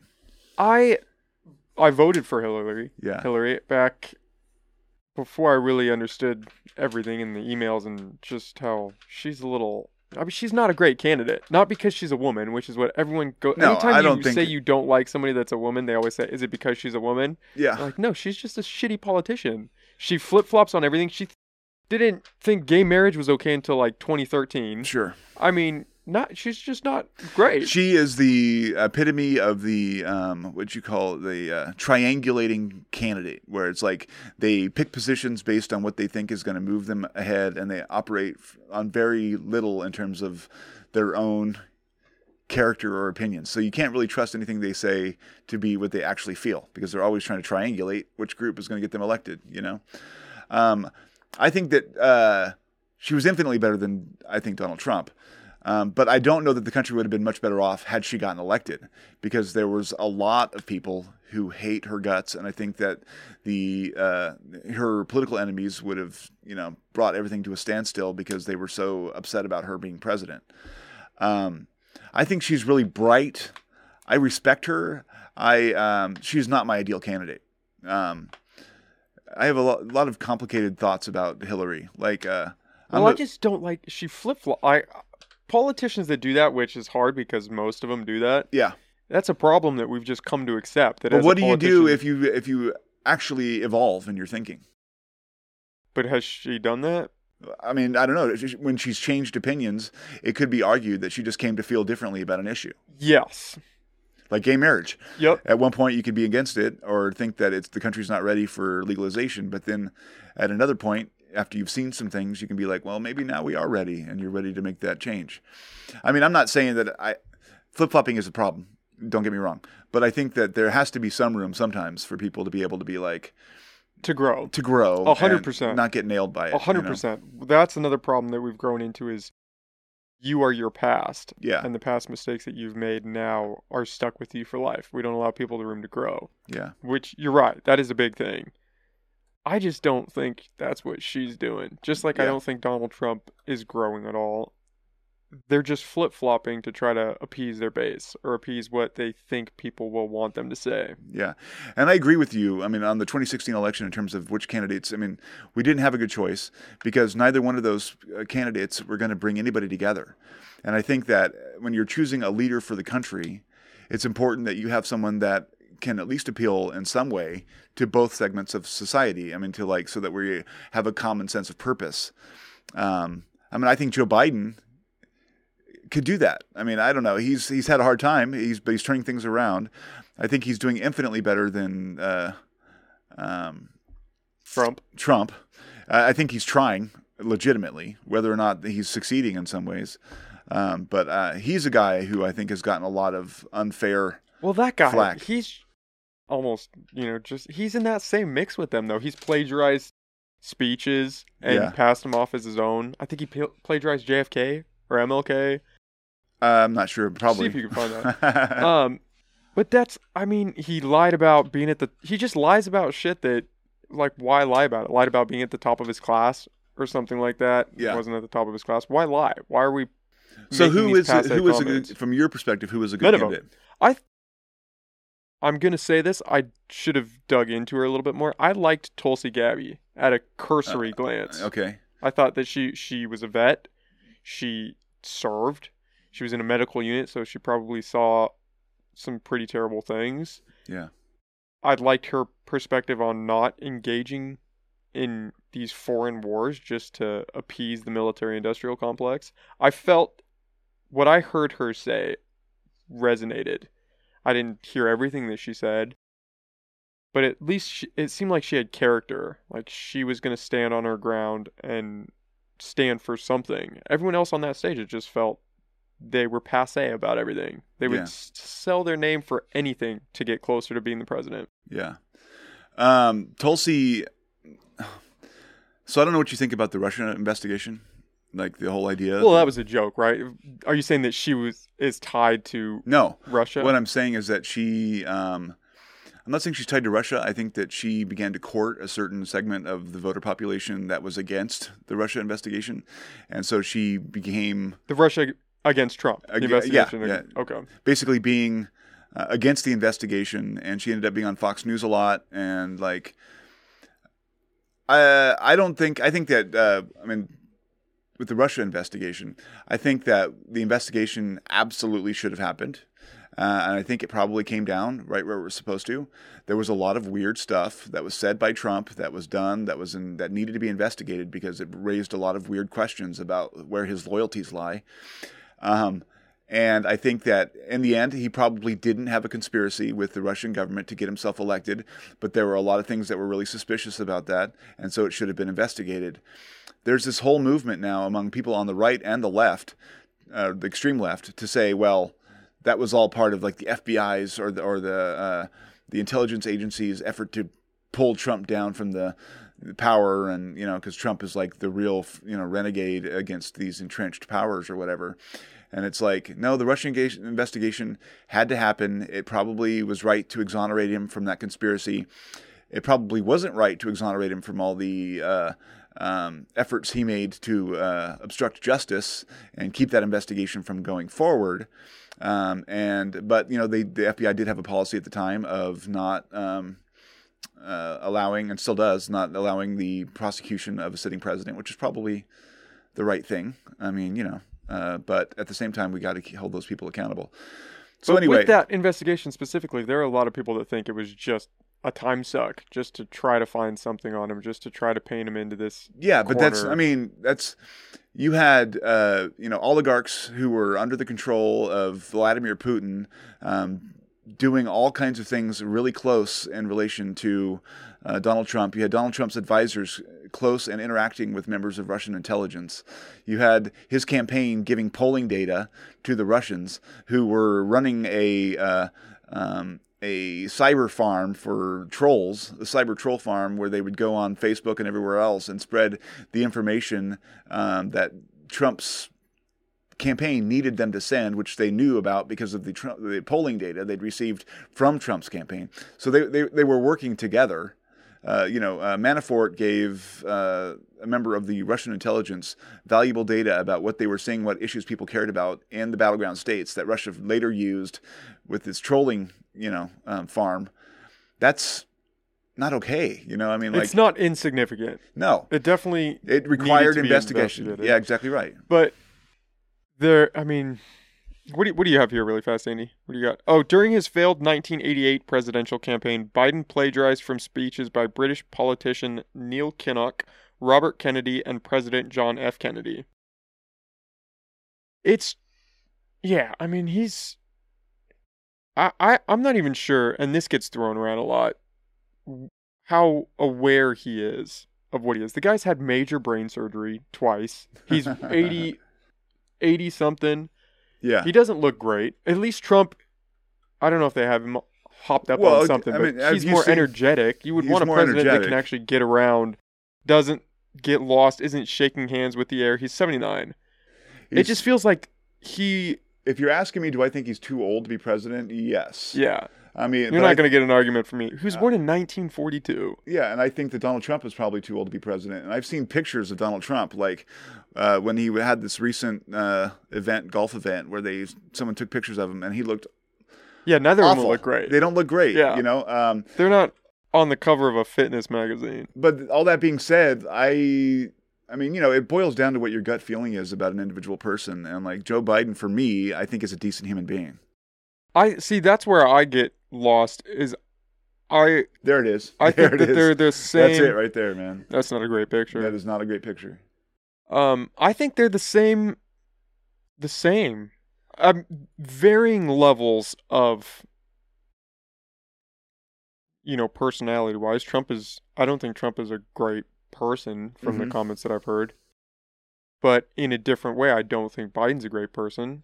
Different actions, different causes that they're standing behind, different movements, but they're both not good. It's just different spectrums. Do you want someone who acts presidential but does all this shit on the side, or do you want someone who doesn't act presidential and does this other shit on the side? Well, see, from where I'm sitting, what Donald Trump represented was far and away worse than anything we've ever had as a president in the history of this country. You just read some of the books from some of the reporters about the things that he was saying and doing, and revealing intelligence secrets. And the grab her by the pussy thing, I really thought that was going to sink him. When that came out, and when that didn't sink him, I knew we were in trouble. Teflon Don. So I think that from the extent that they're both establishment candidates, Joe Biden and, but I just don't think you can put Biden in the same category with Trump. Trump started an insurrection because he lost. Joe Biden would have just said, "I lost." I mean, hands down. Hillary Clinton said, "I lost." Well, Hillary Clinton fought it for a little bit. No, she did not. No, she didn't. She gave the only thing that she did is that some members of Congress refused to or questioned the legitimacy. Well, yeah, kind of like objected to the certification of the electoral votes, but that in no way was anywhere the same as what Donald Trump did with organizing and pushing electors from various states. I mean, and then ultimately leading a riot on the Capitol building that was meant to stop the transfer of power. That is a coup d'etat, and it's the only time it's been done in this country, and it was done directly because Donald Trump is basically a loathsome, evil human being. And that's all there is to it. See, I feel that way about Trump. I feel that way about all of them. Yeah, I mean, that's what I mean. Donald Trump is that, and Joe Biden may be too old, maybe kind of addled, but I don't think he is motivated in the same way by the same kind of hateful, I think Trump greedy stuff. I think Trump has the hate. I think he's just motivated to move himself forward, which I think you could say for Biden too. It's just a grimy business. The idea of politics and these people that are running, they don't care about anybody. Yeah. Joe Biden doesn't care about the average American. He just doesn't. Yeah. And if you think he does, good luck. I mean, none of them do. And I don't know when this happened or how it happened. I don't know if we just got too big as a country to where that personal connection was just lost. Mm-hmm. But there's no real representation for the average American. They don't care. So, they sell you a pot of dreams, and then they get there, and well, I don't know if I agree with that. I mean, I think that you think there's still some that really care. I think that most of them do. Really, most of them. I would say. I mean, I'm going to say like there are people out there. I mean, I think that they're all motivated by their careers first. So let me put that out there. But do I think that most politicians want to do the best that they can for their people of their constituency? Yeah. I think that some of them get caught up in, the power games and the money. And I think if we wanted to clean up politics, we would figure out ways to do away with finance reform. But I mean, I've dealt with a lot of these folks, like Huffman. He's a politician. He cares. He absolutely cares. Does he get to do everything that he wishes he could do? No. Is he forced to make what do you call it? Concessions? Yeah, concessions to what his ultimate dream would be of how things go. Yes, but I think that most of the time, and I think that that's the shift that we've been seeing, is that for a long time people just disagreed, and there was hearty, or people had passionate feelings on both sides, and it was a mess, but at least people were getting things done. I think that we've gotten to a place now where the environment has gotten so bitter that there's less and less ability to compromise, and it becomes more about just winning than about getting anything done. And so, do I think that? I mean, I think that it's been gradually skewing towards more power game kind of stuff. But for the most part, I think that a lot of those people would like to stay in power, their number one motive, and then they'd like to do good for the people in their constituency. I mean, maybe I'm just no, it's pie funny. in the sky kind of stuff. It's funny hearing you say that, because normally I'm the one that's over here saying maybe I'm a little too idealistic, looking at this with rose-colored glasses, but you might actually be in that situation more than me on this topic. I think that a lot of people start with the pure motivations, and maybe they end up away from where they would like to be. Yeah, I believe they might start that way. Yeah. And then down the road they just get bought, or somebody gets dirt on it. Well, you got to figure out that they're all rationalizing the decisions they're making. So if you corner these guys and and say, why are you doing this stuff? They're going to give you reasons that fit right in with what they're selling. And yeah, I mean, I think that a lot of them get pushed off the principled path, but I think that they are really busy rationalizing it to make it seem, at least in their own heads, like they're fighting the good fight. What do you think about the Hunter Biden laptop story? I think it's garbage. You think it's garbage? I think the Russian intelligence sold it to Rudy Giuliani. Anything Rudy Giuliani touches is garbage. But they have authenticated that it was his laptop. Who I think the FBI has authenticated that it was his laptop. I'd like to see that. And see if you can find that. I want to say that. If anyone in the FBI absolutely says that was his laptop. And the chain of custody, like it may have been his laptop, but the Russian intelligence is really good at taking things that are genuine and then putting false information in it. And But see, you seem so skeptical with that, and yet the Russia-Trump connection was pretty. You were pretty hard passed on that. yeah, well, and the other reason is why I don't really give a shit about Hunter Biden's laptop. There's Well- nothing in that says that Joe Biden was. Well, like, there are some emails in there that allude to Hunter Biden kicking money up to Joe Biden for connecting, Chinese Mhm. business tycoons Yeah. with him. Yeah. And they have email correspondence showing that. How authentic that is, I'm not sure. It is It claimed who's it. the New York Post. Well, that's where I was a going with this. conservative- Is the New York conservative newspaper owned the by New York Post? Yeah, owned by what's his name from Fox News. The New York Post is owned by the same guy who owns Fox News. See if you can find that next. Wait, I wanted to read that. Can you go back for a sec? It claimed that a laptop abandoned in a repair shop by Hunter Biden. Oh yeah, this is an old one. Introducing a Ukrainian energy tycoon. There's that, but there's also the Chinese connection. And there's no record on Mr. Biden's And- schedule that such a meeting ever took place.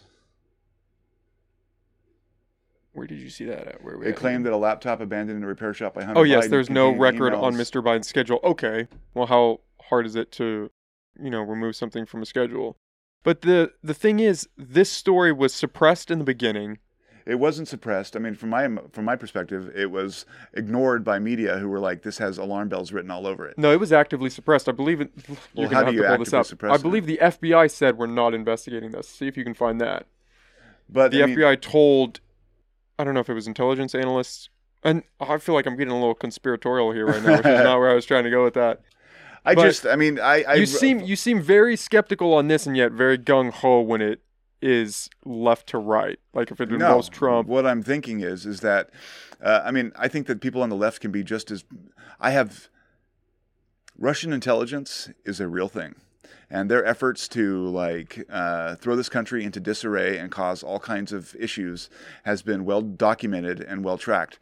When Donald Trump got elected, we had this whole fallout happen where all the people in the intelligence services and the FBI were suddenly deep state, and they're all out to get Trump, and all the appearances of Donald Trump doing something wrong were part of this deep state. So I am skeptical of that whole line of argument because I've researched it, and none of that is true. I mean, it's basically there is no deep state. There were people who were trying to serve there and do their jobs. Some of them expressed political opinions in text between their friends, but it was never this plot to overthrow Donald Trump like they make it out to be. And so you see the people on Fox News and the friends of Donald Trump arguing this point over and over and over again, and it's total garbage. And then you have, like I said, though, I don't think Donald Trump was involved in a conspiracy with Russia. I think it should have been investigated, and it was, and that was as far as it should have gone. But you don't think that the Hunter Biden laptop should be investigated? No, I don't, because that whole thing, that whole scheme is something that U.S. intelligence has seen before, where the Russian government can take something, even if it was originally Hunter Biden's laptop, if they had it, they can do things to it to make it look like it's really got some really salacious information in it, and no one would be able to tell the difference. But don't we have to And it comes investigate from- to come to that conclusion? How do you just draw that just by the connection to Russia? I mean, But you're thinking that they said that they would never investigate, that it had anything to do with Russia? they tried very hard to shut it down. Twitter censored it. Facebook pulled it. because it was misinformation. But It was identified as nobody misinformation. investigated. How can you write it off as misinformation if nobody looks into it? There were articles out when it first came out, and I can't point you to who the people were, but there was The New York Post is the one that broke the story. the New York and they Post, were- which is the owned by article- the Murdoch family. Yeah, which Who- I get. which, I do again, get the the- connection, but don't you think that it at least warrants, just like the Russia investigated warranted an investigation? Don't you think this warrants one? How can we just write it off? Maybe it is a Russian thing. Maybe it's not. I think the Russians would be just as inclined to pull down Hunter Biden as they are to uplift Trump. So what if the information is legit? And maybe it did come from some foreign actor looking to hurt the presidency. Yeah. Isn't that still valid? If bad information comes from a bad source, but it's true, do we discredit that, the reality of what that I holds? guess that, if this laptop hadn't been found by Giuliani through some partisan hack who owned this store, who calls up Giuliani and says, "Hey, I got Hunter Biden's laptop," all of which is extremely questionable. I mean, to the point where it beggars belief to think that. And this is the same group of people, meanwhile, who stole Biden's daughter's diary, right, and tried to make that into hay right before the election with Project Veritas, and now Project Veritas is in the process of like getting sued and trials and public legal maneuvers because they stole her diary when she was in drug recovery and tried to make that into a campaign issue. And there's this long-running issue to try and discredit Hunter Biden because he's a drug addict. I mean, that's the only reason why this is happening. I mean, I've seen no fundamentally real proof that he's done anything crooked that should get him investigated. And if there is real evidence, then of course they should investigate it. I'm not saying they shouldn't. But this particular thing with the laptop is smacks of a desperate campaign ploy by Giuliani and all of his like connections to Russian intelligence, which are documented. I don't know how you can trust any of that. I mean, it just smacks of garbage. Write it off without any real investigation happening. Well, I wouldn't say don't investigate it. I mean, I'm not saying don't look into it to see that it's, but from where I'm sitting, and I don't have the wherewithal to, investigate it but from where I'm sitting, to me, one is obviously, I mean, you have one where it's the son of a presidential candidate who maybe but the other one is whether or not he's working actively with the foreign government to get power. Yes, but there are So it's two different things. Just like there were connections with Russia and Trump. Hunter Biden is basically, he has a joint bank account with his dad. He also was being financed by some China business tycoon, had like a stipend of an insane amount of money monthly, was given a car by $80,000 a month, and Trump couldn't say it off to say enough. that he's not connected to these powerful people because of his relation to his dad. I'm not saying that. But that does open the door then that there is collusion, just like Trump has connection.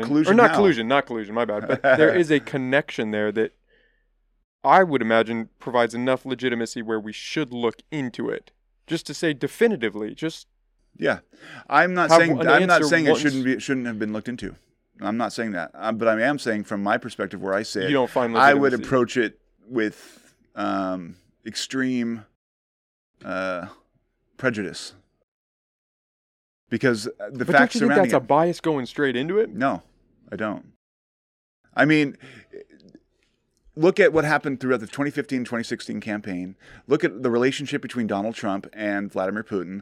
Look at all of the things that have been said. Look at Donald Trump in Helsinki basically bending over and taking the ass from Putin for this country and saying, hey, look, like, I know what my intelligence says, but, I don't know why we shouldn't believe Vladimir Putin. Like, he's done things that are just shockingly bizarre for someone who is supposed to be on an equal footing with this guy. Like, I mean, you talk about, like, who's got dirt on whoever. I mean, Donald Trump has acted like a patsy for Vladimir Putin from the very beginning and even up until this day.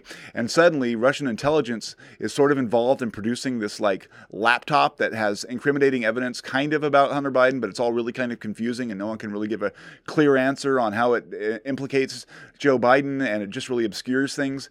To me, it seems like a obvious intelligence operation. And sure, we should look into it to make sure that there's nothing in there that's, going to say that Hunter Biden is going to sell off American secrets. But then you don't have Joe Biden giving security clearances to his son, like you had Donald Trump giving security clearances to his son-in-law, who was pegged as a intelligence risk by all of the intelligence agencies. So this guy that everyone's jumping up and down about, Hunter Biden, isn't even a part of the administration.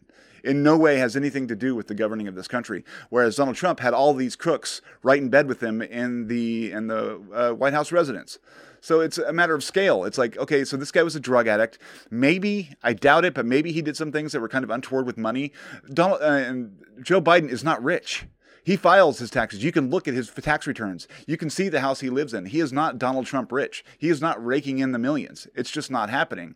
So how can you even begin to equate the two? It's like Donald Trump owes basically all of his business success of the last 15 years to Russia. They've said as much right before the campaign. And then he runs, and then he's soft on Russia, and then tries to like bend over backward to give Russia everything it wants, tries to dismantle NATO. I mean, like all of that. And Joe Biden's son, who was a drug addict, had a laptop. They don't equal the same thing. They're just not on the same scale. I'm not trying to equate the two. I'm just saying a problem is a problem.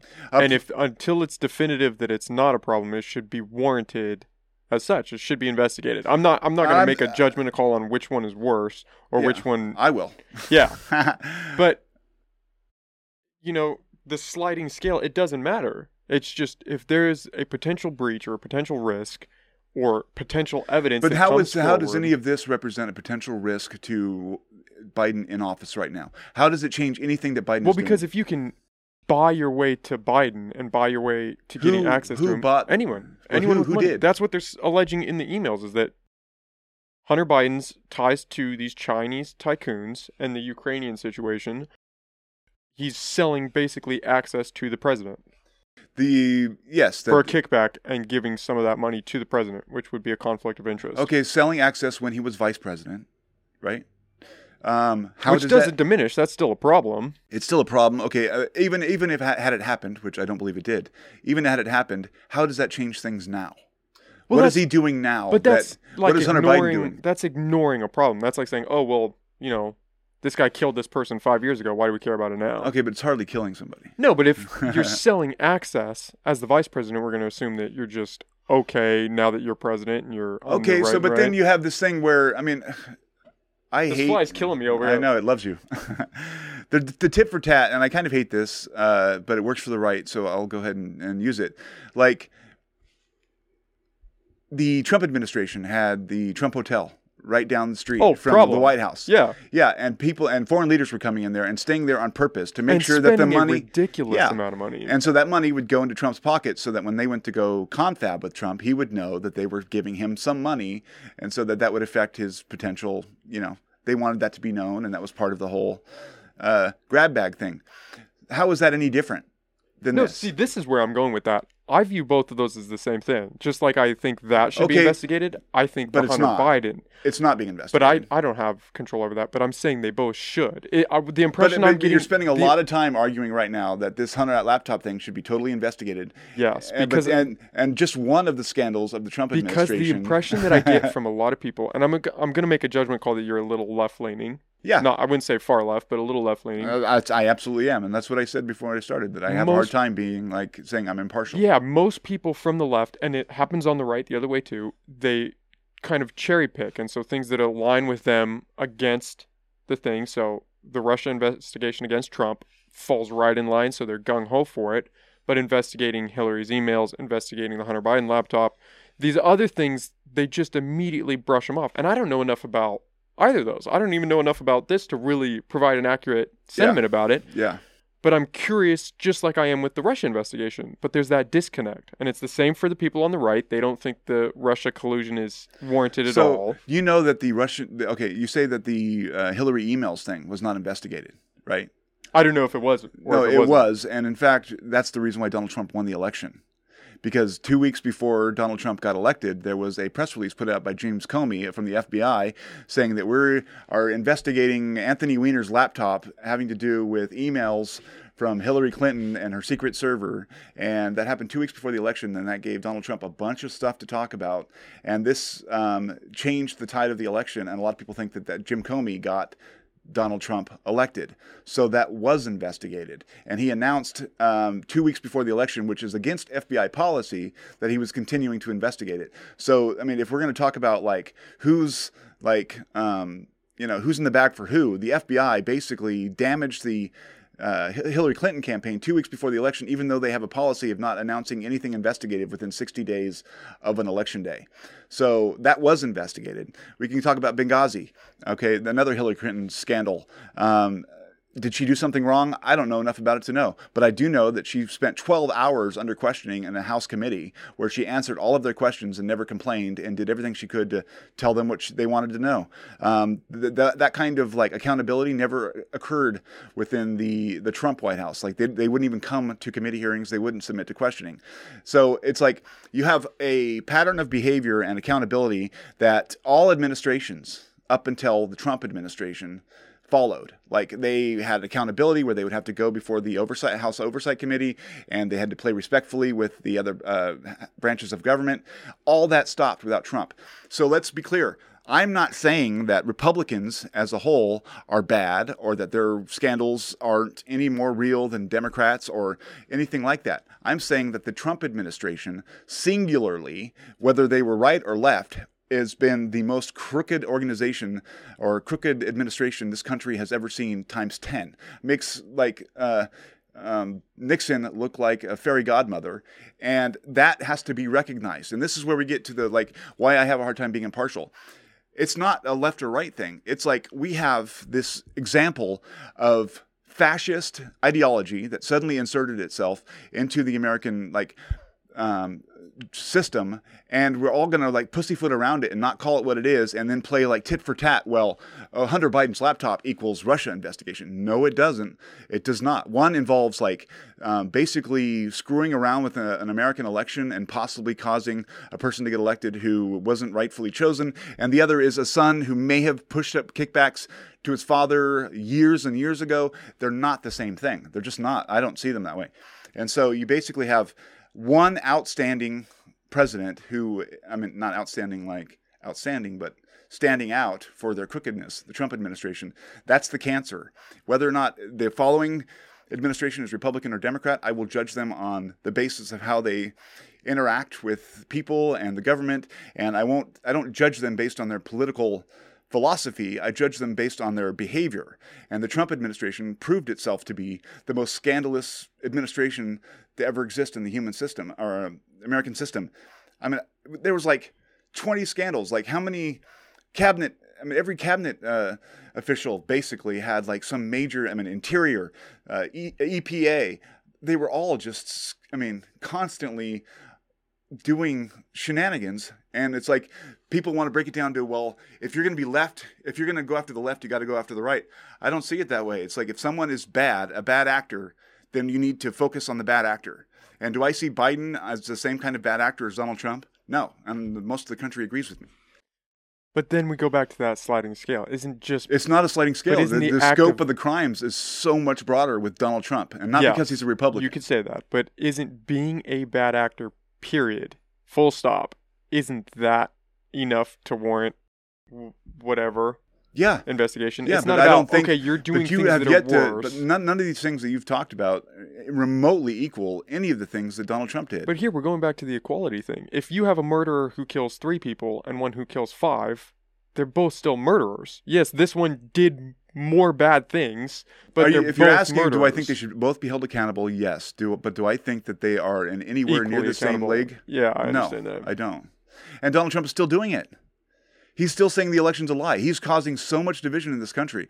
I frankly don't know how more people aren't outraged that this guy has basically thrown our whole system. He's gotten people elected who have promised to cheat on the next election, and that all comes from Donald Trump. We can touch that. The Democratic Party has been propagating a lot of those candidates, paying campaign funds. Some of that happened. A lot of that has happened. And we're talking about people who believe the election was stolen and could have the power to do something about that in the future. The Democratic Party is financing campaign donations for them. And then they're going to come. I would not say the Democratic Party. And then we're going to come out and say, oh, yeah, so you're saying this is a problem, and yet you're propagating people who support what you're pointing at as a problem. How hypocritical is that? That is a mistake. And yet they do it. And they shouldn't. They then come and on they're television. Wrong for doing it. Yeah, but then they're propagate the idea that, oh, this is the end of the world and the fight for our lives, and we have to stand up against these people. Okay, but the Democrats are making a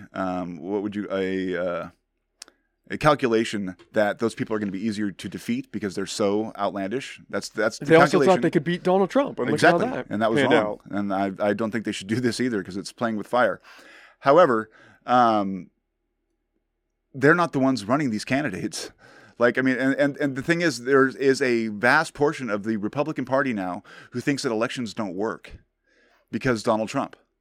They think that the 2020 election was a farce and that Joe Biden lost and that Donald Trump his position was stolen because Donald Trump said so.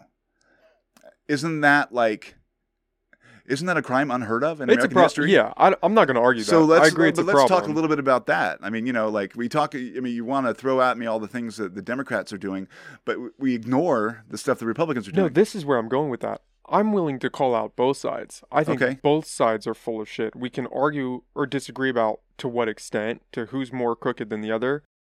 But given the last 2 years, can you really argue that anymore? That both sides are full of shit? Yeah. 1,000%. No way, man. One is anti-democratic right now. The Republican Party is anti-democratic. Pick your poison. The right is anti-abortion. They're also pro-speech. The left wants to pro-speech says who?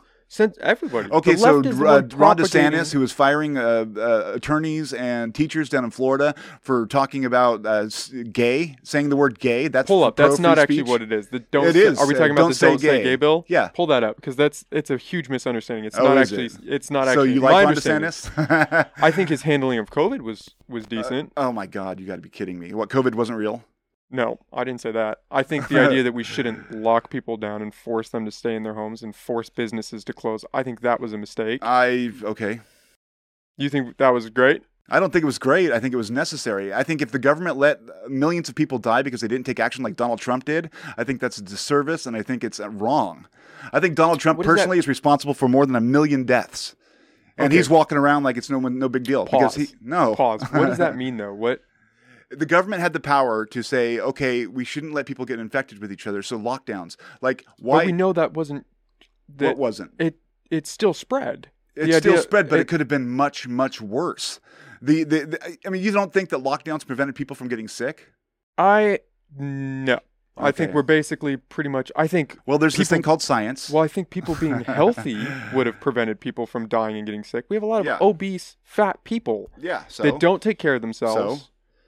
What does that have to do? So they deserve to die? That's your biggest risk factor. You deserve to die. No, nobody's saying you deserve to die. Well, I mean, you brought it up. So, like, if people have a higher risk factor, then so the other people shouldn't be limited in their movements because they're fat? People should not have the government force them to stay home. The government's job is to protect as many people as possible. If there is a major plague and someone needs to stop it so that millions of people's lives can be saved, that is what the government is there for, to make unpopular decisions and save as many people as possible. We're gonna come back on that. The new law championed by Florida's GOP Governor Ron DeSantis bans lessons on sexual orientation and gender identity in kindergarten through 3rd grade, as well as material that is not deemed age appropriate. Okay, this is what the writing is, but then there are people who have been fired for saying things that don't have to do with lessons. And why is that? Why is that a fireable offense? Listen, there was also a teacher that was trying to teach kids that you shouldn't call people pedophiles. You should call them, youth favored or something like that. Teachers do some weird shit. That's disinformation. Yeah, how can you say that without even reading the article? Because it's ridiculous. But see, you can't just... But you can't read this stuff and tell me that you believe Ron DeSantis is like doing something positive by saying I think we shouldn't be teaching kindergartners about sex. I think no one's teaching kindergartners about sex. That's exactly what that just said. What did that say? Scroll back up. Yeah, that's what kindergartners through 3rd grade. That's what it says right there. As well as material that is not deemed age appropriate. Yes. Deemed by who? Bans lessons on sexual orientation and so gender basically, identity. They can't say that gay people exist. We can't talk over each other. We got to make sure not to do that. But listen, part of this is like one woman who is a gay teacher. Wait, Thomas, we're bouncing around on issues. I want to talk about, where were we? What were we just talking about? We're bouncing around a little too much. I mean, this particular thing here, there was a teacher who was fired because they were gay and they had a picture of their wife. You just wrote off that one example, but you haven't even read the article. How can you do that? Well, reflexively, I'm reacting. I mean, a lot of the stuff that I'm hearing has been disinformation from... But how can you say that definitively without Because it seems like either or, tit for tat. It's like if I say... What? Like if I say that... Everything that I'm going to say, you're going to throw out some example from some... I'm throwing out these examples as kind of a backstop because it seems like you are very directioned in your opinion. It's very about left. What? It's just See, but that's the thing. I don't agree that it's left or right. I think it's right or wrong. That's not what it is at all. I have a daughter who is gay. Okay, so are you telling me that anyone from kindergarten to 3rd grade shouldn't be allowed to mention that someone's gay? I don't. Because you can't in Florida. This is what I'll tell you. A teacher was fired for having a picture of her wife on the wall. That's disinformation. That's not disinformation. But see how I did that without any evidence or reading anything? I just threw that out there that it's disinformation. Okay, I mean, with no evidence, I've never heard of that. My passions may have gotten the best of me, but I'm telling you, like, I get it. It's a heated subject, and especially where you are that close to it. It's passionate. I can say this without any research. Anybody. Wait, let me say this. Yeah, without any information, without reading any articles, teachers should not be teaching kids in kindergarten through third grade. I feel very comfortable saying that about sex. They're not. That's I think that this Well, according to this article, this article does not say that they're teaching kids sex. It just said, but they're not. That's not what they said. Scroll back up. Are we gonna read this again? Find it again. Well, I didn't read it the first time. You read to me a paragraph. Florida teacher said she was fired because she spoke to her students about her sexuality. Yeah, keep reading it. The Cape Coral art teacher Casey Scott was employed at Trafalgar Middle School and said that she and her students were discussing sexuality and she told them she was pansexual. Scott also said children asked to draw pictures illustrating their sexuality, but after putting them on display, she was asked to remove them. That's why? Okay, so let's be clear here. That paragraph is not clear. I don't know what the hell's going on there. Well, I think it was very clear. It said what she was discussing sexuality with her students, and she told them she was pansexual. She also said children asked to draw pictures illustrating their sexuality. But after putting them up on display, she was asked to remove them. Okay. That sounds like a problem. No, that does. Scroll down, though. I didn't... But this is you pulled that up. Let me be clear. You pulled that up, and then you showed me one paragraph, and that's not the paragraph that we were looking at. That wasn't. I think this is a different article. This is about the so Dose Gay bill. Changed articles. No, but this is. Was that the reference he made? This is the thing you showed me. No, but that lessons on social. Let me say it, please. Bans lessons on sexual orientation and gender identity in kindergarten through third grade, as well as material that is not deemed age appropriate. And I said, who's deeming what is age appropriate? And I think that that's wrong. I think that only as far as, like, if someone is gay, you can't, like, people are gay. Like, hello. But do you know that definitively that's what is happening? What do you mean? That I believe Andy pulled definitively up... Wait, that last paragraph in that last story we're talking what's happening? I'm going to get to that. Okay. I believe that article was the person that you said was fired for saying she was gay. Is that what you pulled up there, Andy? These are both regarding the same VAT. The same VAT. So this is all about the same Florida. See, this is the problem. My whole thing is we just can't be dismissive of it because we don't know. I'm not in Florida. I'm not in school. I don't know what they're actually teaching kids. I know that there are some crazy fucking people out there, and some of those crazy people are teachers.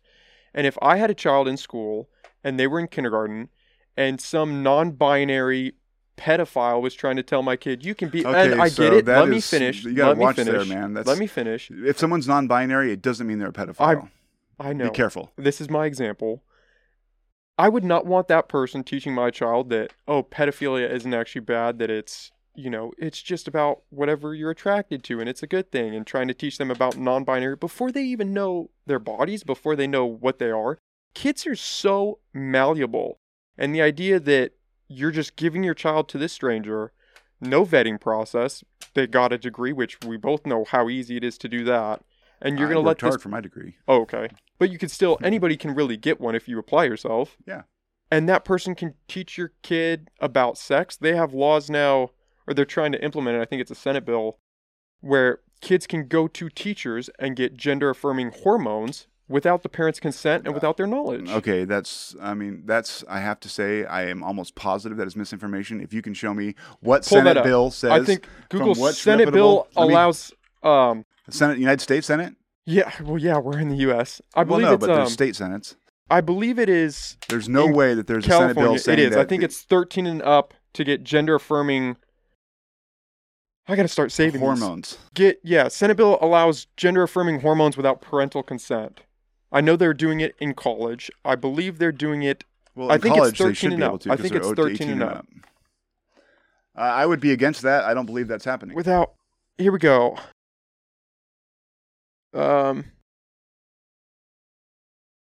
No, Google, go to DuckDuckGo and just copy that and go DuckDuckGo and paste it in. Well, clearly DuckDuckGo is run by the Russian intelligence services, so anything you pull up there is that real? Yeah, No, I'm kidding. Okay. Well, you've got this connection to Russia. Now it's like everything is. DuckDuckGo, I've noticed some things will not come up on Not Google. everything. I'm saying that Russia, the laptop story, and that Donald Trump, they supported Donald Trump. Click that. What is this one?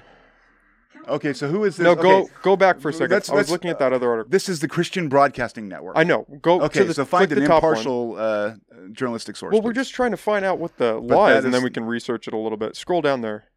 That's the thing. A lot of these reports are going to come from places that are like known partisans in this kind of issue. That's why I don't think it's true. I don't think this is it. Go back. There's an article. I'm gonna have to It's a put one it in a in the series. bottom. Go back real quick. Wait. Time out. It said- Washington. I saw 13 years old there. In one in a series of new laws taken together allow children as young as 13 to make serious healthcare decisions. The consequences are immense, but that Keep going doesn't say down. anything about. Here we go. SB 5889, Washington Democrats forced insurers to cover gender dysmorphia treatment and gender-affirming care for minors 13 and 17 without parental consent. It mandates that insurers deal directly with the patient without requiring the policyholder's authorization. Okay, so let's break Wait, that wait, down wait. a little It bit. builds Senate on bill SB and time out, Washington, we not can't keep U.S. talking over Senate. each other. It builds on SB 5904, which provides outpatient mental health treatment without parental consent for the same age group. Okay, can I respond now? Yes. Okay, so SB 5889 in Washington, you said it was U.S. Senate. That's not what's going on here. Also, covered gender dysmorphia treatment and gender affirming care for minors between 13 and 17. None of that says hormones. Gender affirming care is not hormones. That is gender affirming No, care. Hormones. You can't say that. Reproductive- You don't know that's- what this guy meant, but it doesn't. He would have said hormones. I guarantee you. No, Look up that bill. gender- Look up the bill. Look okay. up the bill, and then see we're if going, there's anywhere we're going in there. off the rails here. No, but I gender mean- affirming care means they can have, Psychological care. no, it means they can have reconstructive surgery to get the No, it parts. doesn't. That It is doesn't. exactly what Look gender. up the bill. I Pull it guarantee up. you, it Pull that doesn't shit up, say Jamie. that. It does not say that the Washington government is going to pay for people to get, without parental consent, to get hormones We or can't- surgery. It's 18 pages. We can't read through this. Google gender affirming care definition. But see, you seem But to I'm have just this, saying. I mean, no, I but just know you that seem that's not But true. you don't know. You seem to have this bias of I know this Read without it any. and then tell me if I'm wrong. I know, but Read it and tell me if I'm wrong. that seems to be the recurring. What, the did I want you to read more no, and no the more? recurring concept that you have this bias, but you keep reinforcing it without the exact. That's an unfair criticism. But you're not willing to hear the other side. It was with the Florida Don't Say Gay bill. You weren't. You just immediately dismissed the counter viewpoint without reading it, without knowing it, without doing anything. You're just throwing a dismissed bunch it. of stuff at me that you don't even know if it's true, and like demanding don't. I react to it. Like this Granted. SB Washington thing, the Senate. That's you don't know that that's 100%. true. I don't. Okay, but so I'm willing to so you're in a admit position that. where you're asking me to react to stuff with like kind of not thoroughly researched claims, and then expecting me to react to it. And when I say it's not true, you refuse to read the bill to No, find no. out if it's true or not. I'm pushing back because you're being dismissive against viewpoints you don't agree with. But I there's am no- being dismissive against hate. You're right. That's not. How can you just write that off as hate? I think that when people make up things about like What part of that was made up? We've just I don't- just, none of that I showed said you the article. I that the showed you article the Don't was- Say Gay bill where they are teaching kids. Okay, you have one No, but story about a here's- teacher who put up some drawings or something, which is wrong. I mean, I'm not saying that should have happened, but I'm also saying that none of this here backed up your initial point that the Senate. You said the U.S. I Senate did. because I we're in thought it was- America. I thought it was the Senate. So that, I mean, can you imagine what is the difference in scope between a Washington State Senate bill that will never pass But do you hear versus the U.S. Senate, and you just kind of throw it out there like this Listen. is this huge dramatic thing, and it's not even real. But here's the difference. Do you see the difference in our demeanor right now? Is you have this. I don't know if it's a bias. I don't know if you're passionate about it. I'm sure. Can I finish for a sec? Yes, absolutely. Not to be dismissive. No, I hear you. I know that you are clearly passionate about this, which is great, and I love when people are passionate about it. It's also dangerous because when we get so passionate about something that we can't see the opposing viewpoints or even warrant hearing them, that's how I'm people get hearing into you. these bubbles. But you But aren't. you are- But you're disagreeing with me, so I'm you're not- on the I opposite haven't disagreed side. with you at all. I have openly said that I don't know. Have I not repeatedly said I don't know? Oh, okay. You can throw in the I don't knows, but you're obviously arguing from a position that is pro. I'm arguing to give pushback because you keep throwing out these things. So that are you're saying that you're one-sided. arguing just purely like neutral on this. I'm trying to be. You're not. Oh, well, then I'm failing. But I mean, you're just not. You're coming at it from the right because you want, maybe because you just want to engage in debate with me, but you are coming at it from a right-angled point of view. that's because you're only coming from the left. So I'm providing the counter argument, and the fact that you are so dismissive without even looking. You just seem to have this knowledge that. I Wait. I can boil it down for you. We can't keep I talking know, over but I each can other. boil it down for you and just say that I have a firm thought about what's right and what's wrong, and I have firm opinions on that. So did the Nazis. What does that mean? Oh, yeah, okay, here we go. I'm not attributing. I'm just saying people believe things. That doesn't mean that they're right. Okay. What is that? Well, I don't know what to tell you. I'm taking this stance. What are we at here? Yeah, the definition that you had just a second ago, it may, which means Gender-affirming could or care could is a not. supportive form of healthcare. It consists of an array of services that may include medical, surgical, mental health, and non-medical services for transgender and non-binary. yeah, may include. May, but you were dismissive of even the may possibility. You said, no, it doesn't Because do that. Show me that it does that. It doesn't do that. You were so dismissive. Yeah, because I feel like when you tell me that you saw a Senate bill that's going to here's I've been doing this a long time, and so I have a certain idea about what's real and what's not, and certain things. And I've heard a lot of claims made about transgender and non-binary, all these like words that people throw out to scare people. It's sort of like the critical race theory thing. It's like it gives people the notion that there's a bunch of teachers out there that are trying to turn your kids gay. And that's just not true. And I mean, I can't tell you how I know that. I just know it's true. And But so that's on this, so crazy. No, it's not. It's my opinion. I and just I'm know allowed my that Santa opinion. Claus is true. You are yeah, absolutely so then allowed let me to have think. it. Thanks. And now on a situation like this where you're like looking at it and you say, well, you come at me with, and I didn't there's know a it was Senate coming bill. here. There's a Senate bill that allows kids under 13 to get surgery and hormonal treatment, and it's a U.S. Senate bill, and it's going to affect the whole country. And I'm like, no, it's not. That's not happening, because I read up on Senate, and I know what the legislations are that are currently pending. We go to it, and it's not what you made it out to be. It says it may provide gender affirming care, which has a whole suite of things. I mean, I can just from my mind, it doesn't pass the bullshit meter for someone to say the government is going to go and make your kids change genders without parental permission. That just is not going to happen in this country. And I know it because I've been around a long time, and I've followed governments, and I've covered school districts. It's just ridiculous. And to say otherwise is scaremongering. And if you're trying to get views or clicks because you want to capture that like outraged portion of the population, I mean, it's just not doing anyone a service. That's not happening. Kids are not getting turned gay or turned into an opposite gender by their schools without parents' permission in this country. It's just not happening. So you can tell me that I'm opinionated and whatever else, but it's true. And so then you throw up this bill and say, well, it could include this, but it doesn't. You're just kind of throwing out a bunch of misinformation and kind of scare people. If you read that bill, you would see that what I'm saying is true. So you can talk about like, I have a bias. Yeah, I have a bias against bullshit and misinformation. And if you're not going to take the time to read the legislation and figure out what it's actually saying before you go in public and tell people that they're going to have their kids get sex changed without parental permission, then that's irresponsible on your part. So maybe, I mean, like, do the research before you ask me a question and try to corner me and whether or not I think the school districts are going to turn my kids gay. You know, it's irresponsible. Woo! Well, I mean, I'm sorry. You act like you're somehow the above the fray kind of guy, but all you're doing is throwing out a bunch of bullshit that scares people, and then pointing at me when I react and act like I'm the problem. I mean, the whole thing about discourse in this country is that you have people who like to throw around misinformation to get people to react, and then you act like you're somehow morally superior because you can be like, oh, well, you're biased or you're not. But you're throwing around things saying that kids are going to get gender-changing operations and medication from people without permission, and that's not what that bill says. And you say, well, how do I know that? Because I know that. And if you can read it and prove it to me that they will absolutely change your kid's gender when this bill passes, then we can talk about it. But that's not what's going to happen, because that's not what's happening. And even if one jackass in Washington proposed this bill, that's all that means. Any member of the legislature in Washington can propose a bill, and it'll end up on this thing here, and some guy like you can say, oh, look, they're going to come for our kids, folks. What are we going to do? Well, you know what? They're not coming for our kids. That's just not going to happen. It's scaremongering, and it's sickening. You good? Yeah, I think so. I mean, there was so much in that. I don't think I can unpack all of that. I'm sure you do. I hope. I am enjoying this conversation. I know it's a little heated right now. I know. I just, I enjoy Wait, the conversation. Can I finish? I gotta. Sure. I'm sorry. I do enjoy it. I love when things, when people are just passionate about whatever they are passionate about. I just worry. you just seem a little dismissive, and that worries me. I will openly sit here and say that I don't know and that I'm not sure.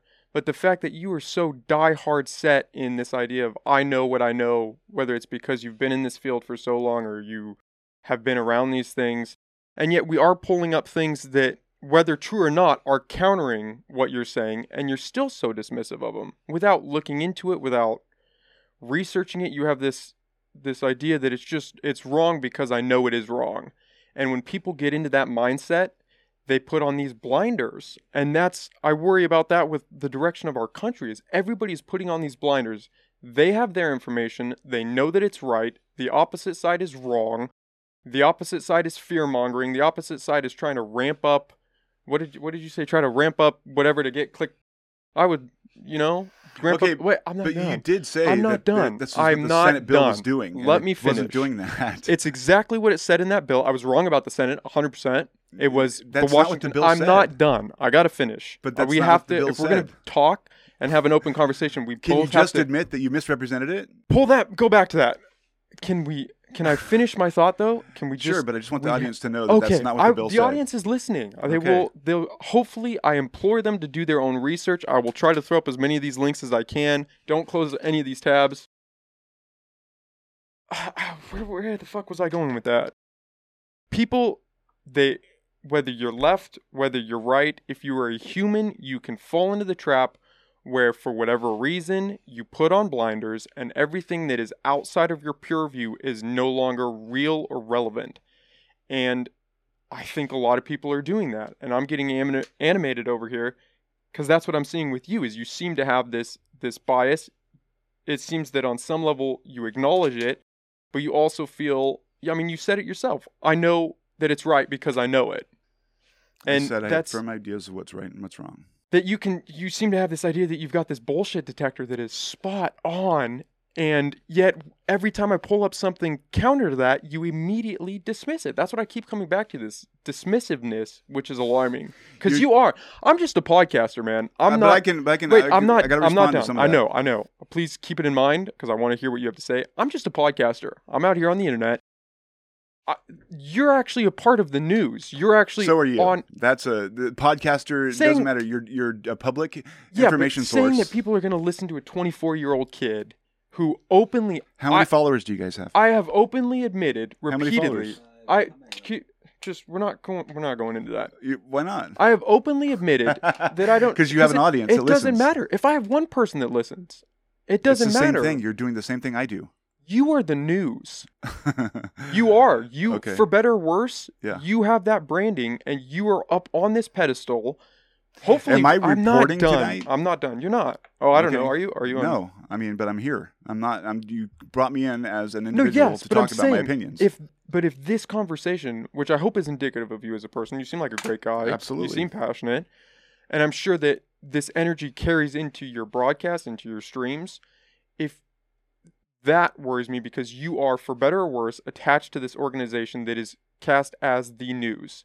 Mm-hmm. And for you to be so dismissive of counter ideas, that worries me a little bit. And I might be, let my passion rise in me a little bit because it got a little heated there for a second.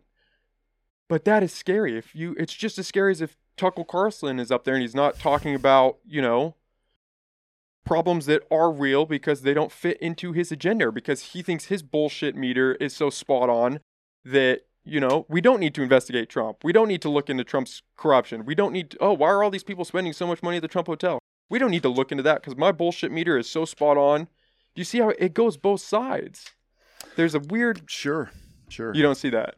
No, I do. I see what you're saying. So just to be clear here, we're sitting here at a table.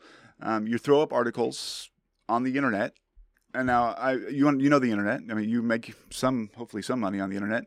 You recognize that anything can get pulled up by anybody on the internet that says anything, right? You started with the New York Post, which I immediately dismiss because it's owned by the same people who own Fox News, and they are known for being a partisan hackery, a hack factory, as is the Post. Okay. And so I dismissed that out of place because they're talking about Hunter Biden's laptop and it's the New York Post.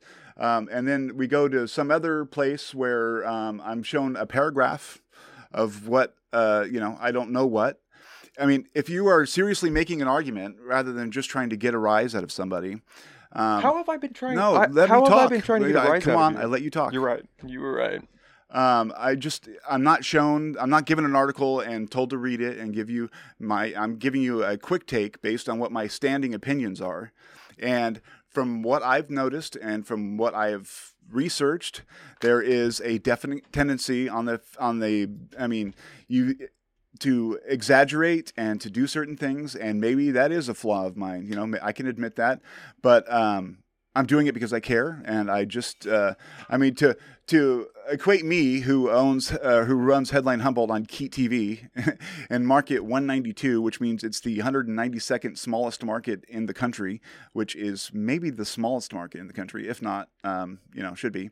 To Tucker Carlson for disinformation, when I'm reporting on local news, and I interview people about, all the issues that come around in a local area. I don't cover, abortion, or I don't cover the Senate, or I don't cover the House of Representatives, except when I talk to Huffman about things that will affect the local, area. I'm a local reporter. It's not a true reflection of like who I am or what. I mean, like if we want to really talk about these things, I mean, I would like to be presented with information that I know that you've vetted, and then we can talk about that. If you want me to take seriously the arguments that, like, do I think that there are, transgender, what did you say, transgender child molesters or something like that down in Florida who want to teach something or other? It's like, my reaction when people talk that way is to get heated and get offended because I feel like it sounds like offensive ignorance to me. Do I think that there are not problematic teachers out there doing stuff that they shouldn't do? Yes. Do I think people who are trying to divide this country and figure out ways to fight a culture war that'll get more votes, are trying to scare people with things like critical race theory or the gay kids are going to catch gay or be taught gay or changed genders by weird Senate bills that don't actually say that? Then I start to say, well, that's not what I'm seeing, and that's not true, because from what you showed me, that's not what it was saying and what isn't true. So, I mean, I get that we can agree to disagree. If it's problematic that I have opinions, I accept that. And I just know that on my show, I don't usually deal with issues that require this level of partisan again, hackery. I deal with what's going to affect our local community. How can you be so dismissive? You keep calling it partisan hackery. No, I'm saying what I do. This when I argue about like what I think about like so Democrats it's partisan hackery to discuss these bills and to discuss these ideas that are being propagated. No, the partisan hackery is taking one side and just arguing from that position. That's all you've done here. That's what I just said. So that's partisan hackery? Yeah, I just said that. So you're calling yourself a partisan hack? As much as anyone else is when they're talking about what their opinions are, yeah.